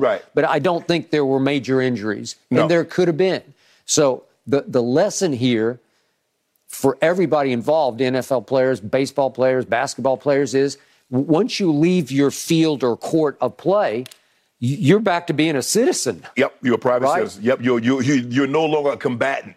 Okay. So you have to turn that switch off, Skip. Yeah, and it's hard to turn it off. It is. Because the emotions are still running high. The game is, what do you say? The game was, a minute over, 2 minutes after the game? If it was he'd already gone over and thrown his helmet into the... So now that was what, with 41 seconds. Okay, they run a play. Okay, now it starts. So he's walking. So a couple of minutes, 2-3 minutes tops.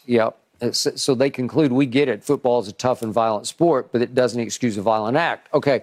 I buy this. Yes. And there is a message to this. Who excused it? Who said that Devontae shouldn't be punished? He's going to get punished with a lawsuit. He's going to have, this is a simple assault charge. He'll probably plead it down to no contest, pay a fine,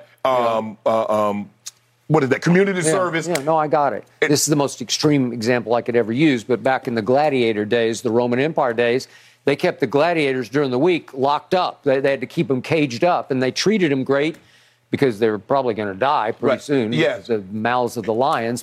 But the point is, they kept them away from the public because they didn't think they could operate, that they couldn't actually live in the public because they live in violence, right? Yes. So your sport requires you to flip a switch that's hard to flip, man, especially within a couple of minutes, especially with your uniform still on before you've gone up to your locker and taken it off. Yeah, sometimes you have to take that uniform off, especially when you go out in public. You definitely got to take that uniform off. But yeah, Skip, look, I think they went too far. They're trying to make it seem like the guy pulled out, pistol whipped the guy, and hit the guy over here with a blackjack or a crowbar or something like that. Stop it. Yeah, no, I got it. If the Las Vegas paper had written this, you'd say, okay, maybe it has more credibility because it wouldn't be an arch rival situation. Right? If a USA Today want to write this or some other type paper want to write this, okay, that's what you want to do. But I'm looking at you guys. I already know.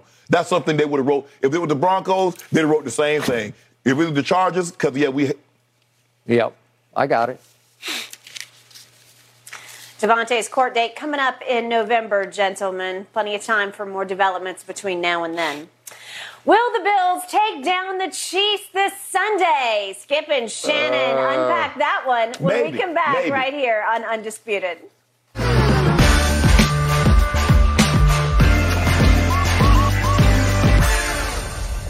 With threats to our nation waiting around every corner, adaptability is more important than ever. When conditions change without notice, quick strategic thinking is crucial. And with obstacles consistently impending, determination is essential in overcoming them. It's this willingness, decisiveness, and resilience that sets Marines apart. With our fighting spirit, we don't just fight battles, we win them. Marines are the constant our nation counts on to fight the unknown. And through adaptable problem solving, we do just that. Learn more at Marines.com. The Buffalo Bills are a 2.5-point favorite at the Chiefs this Sunday, according to Fox Bet Sportsbook. The Bills coming off a sizable, shall we call it, 38-3 win against the Steelers. The Chiefs pulled out a 1-point victory against the Raiders last week. Shannon, who wins and what's the score? I got Buffalo winning this game. I think Buffalo has the overall better team. They have the exponentially better defense. The offenses are similar as far as points per game. Buffalo's number 2 in scoring. Kansas City's number 1. Buffalo's number 1 in total yards, passing yards. Kansas City is number 6 and 4. Third down conversion, Buffalo is first, 56%. Kansas City is second. But defensively is where Buffalo gives up 12 points a game. Kansas City gives up 25. That's a 13-point differential. So there's why you see, Skip, for me, that's why I took them. Mahomes, the only reason I think they have a chance is because of the greatness of Patrick Mahomes. But I would say the Bills are going to win this game 31-27. I think Josh Allen finally says, you know what? I want my revenge. I'm going to get my revenge. I was 13 seconds away from going to the AFC Championship game for a second straight year, and you snatched that from me. So I'm going to say the Bills win this ball game. Man, after you slept on this, I thought you would wake up this morning and see the light. I do see the light. Kansas City is going to win this game, and you should be on Kansas City's side in this game because you love my homeboy to a fault. No, ain't no fault in it. But this is his time to shine. What you mean his time to shine? Have you not seen him over the last 5 years? I saw him last year, the whole year. He finished 13th in Pro Football Focus grade last year. 13th. He was down in every single category. Every single 4,837 touchdowns is down, huh? He was down, and then he lost a home AFC Championship game to Joe Burrow. How many guys have had a season in which they threw for 4,800 yards and 38 touchdowns in a season? How many have gotten to play for Andy Reid with Tyreek Hill and Travis Kelce? There's a lot of guys that play with. There's a lot of guys that play with Andy Reid. I mean, but you see what you do? You never said that. When Joe Montana and Steve Young were playing with coach under Bill Walsh, you never said, well, how many guys played under Bill Walsh with that system? When guys are playing with other, you constantly try to find a way. There ain't no way you can do it, Skip. He's that great. He's that great. I'm accepting he's that great, which is why I'm picking Kansas City to win this game. And I am shocked that you are not picking my homeboy to win at home. No. At home? Defense. Their defense, Skip. Did you see what Devontae did? Okay, they got a Stephon Diggs and they got the other kid. So for me, he just had 3 catches for 170 yards and 2 touchdowns. He had 4 touchdowns the last time he played there. I don't trust Josh Allen in the biggest moments. He had a big moment at Miami and didn't come through. He had big moments late in that game against Kansas City in the playoffs last year and did not come through. He came through. He in did the end when you got to make one play to win the game. He made it. Yeah. He made it. He lost. He had to lead. He had to lead. Patrick Mahomes came back and got it. He took the lead again. Patrick Mahomes got a field goal. He didn't touch the ball in overtime. So I don't know how much better he can play than what he played last year. Well, this is back to the scene of the crime, right? So you say he's going to be better than Patrick Mahomes because that's what you're saying. He doesn't need to be better. He doesn't need to be better than Patrick Mahomes. With his opposition, his degree, as you like to say, his degree of difficulty is a lot easier than Patrick Mahomes. I got the home team, and I'll take the 2.5, and I'll take Kansas City for 2 cases. You think Kansas City's defense? Now. You think Kansas City's defense is equal to Buffalo? They're adequate. And again, listen, is Micah Hyde going to play? No. Is that a big loss for that defense? Yes. But they still got Von Miller, and they got Jordan Phillips coming back. They got some guys that can rush the. But Mahomes has got the greatest pass-catching tight end I've ever seen. Yeah, but that's one guy. They got Diggs, and they got Gabe Davis, and they got Dawson Knox. Remember what Dawson Knox did to him last year? Now, they did get rid of them. I told them they should have did that. Will you give me Mahomes plus 2.5 for 2 cases? No. Please? No. Why not? Okay, I'll give you that. Guts? If you take the Cowboys straight up. Straight up? Straight up. I'll take 6.5 right now. No. Well, I mean, they got no chance. No deal. They don't. They got an intern. No. The intern. The intern's playing. You saw that movie with Robert De Niro, the intern? Yeah. I'm so disappointed. I really wanted y'all to get some deal on one of these games this week. Somebody is frightened. We got a few more minutes before we're done. All right, let's try this next topic. When we come back, who did Tom Brady sign for his brand's first NIL deal? Wow. Pick me. Find out next on Undisputed.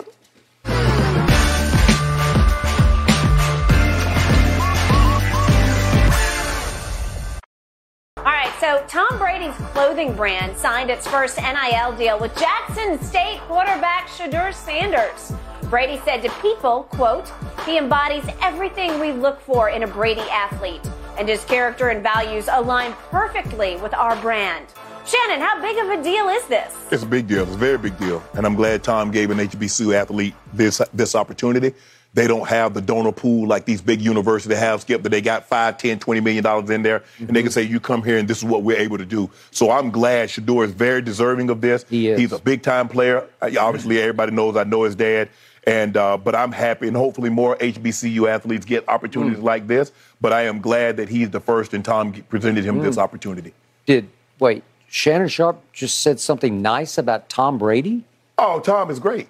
Tom is great now? Yeah, Tom is not great when he plays football. No. I'm just not gonna let you oversell it. Really? But I'm really happy that he gave Shedeur this opportunity. I am too, and I think they're a great fit together. Yeah.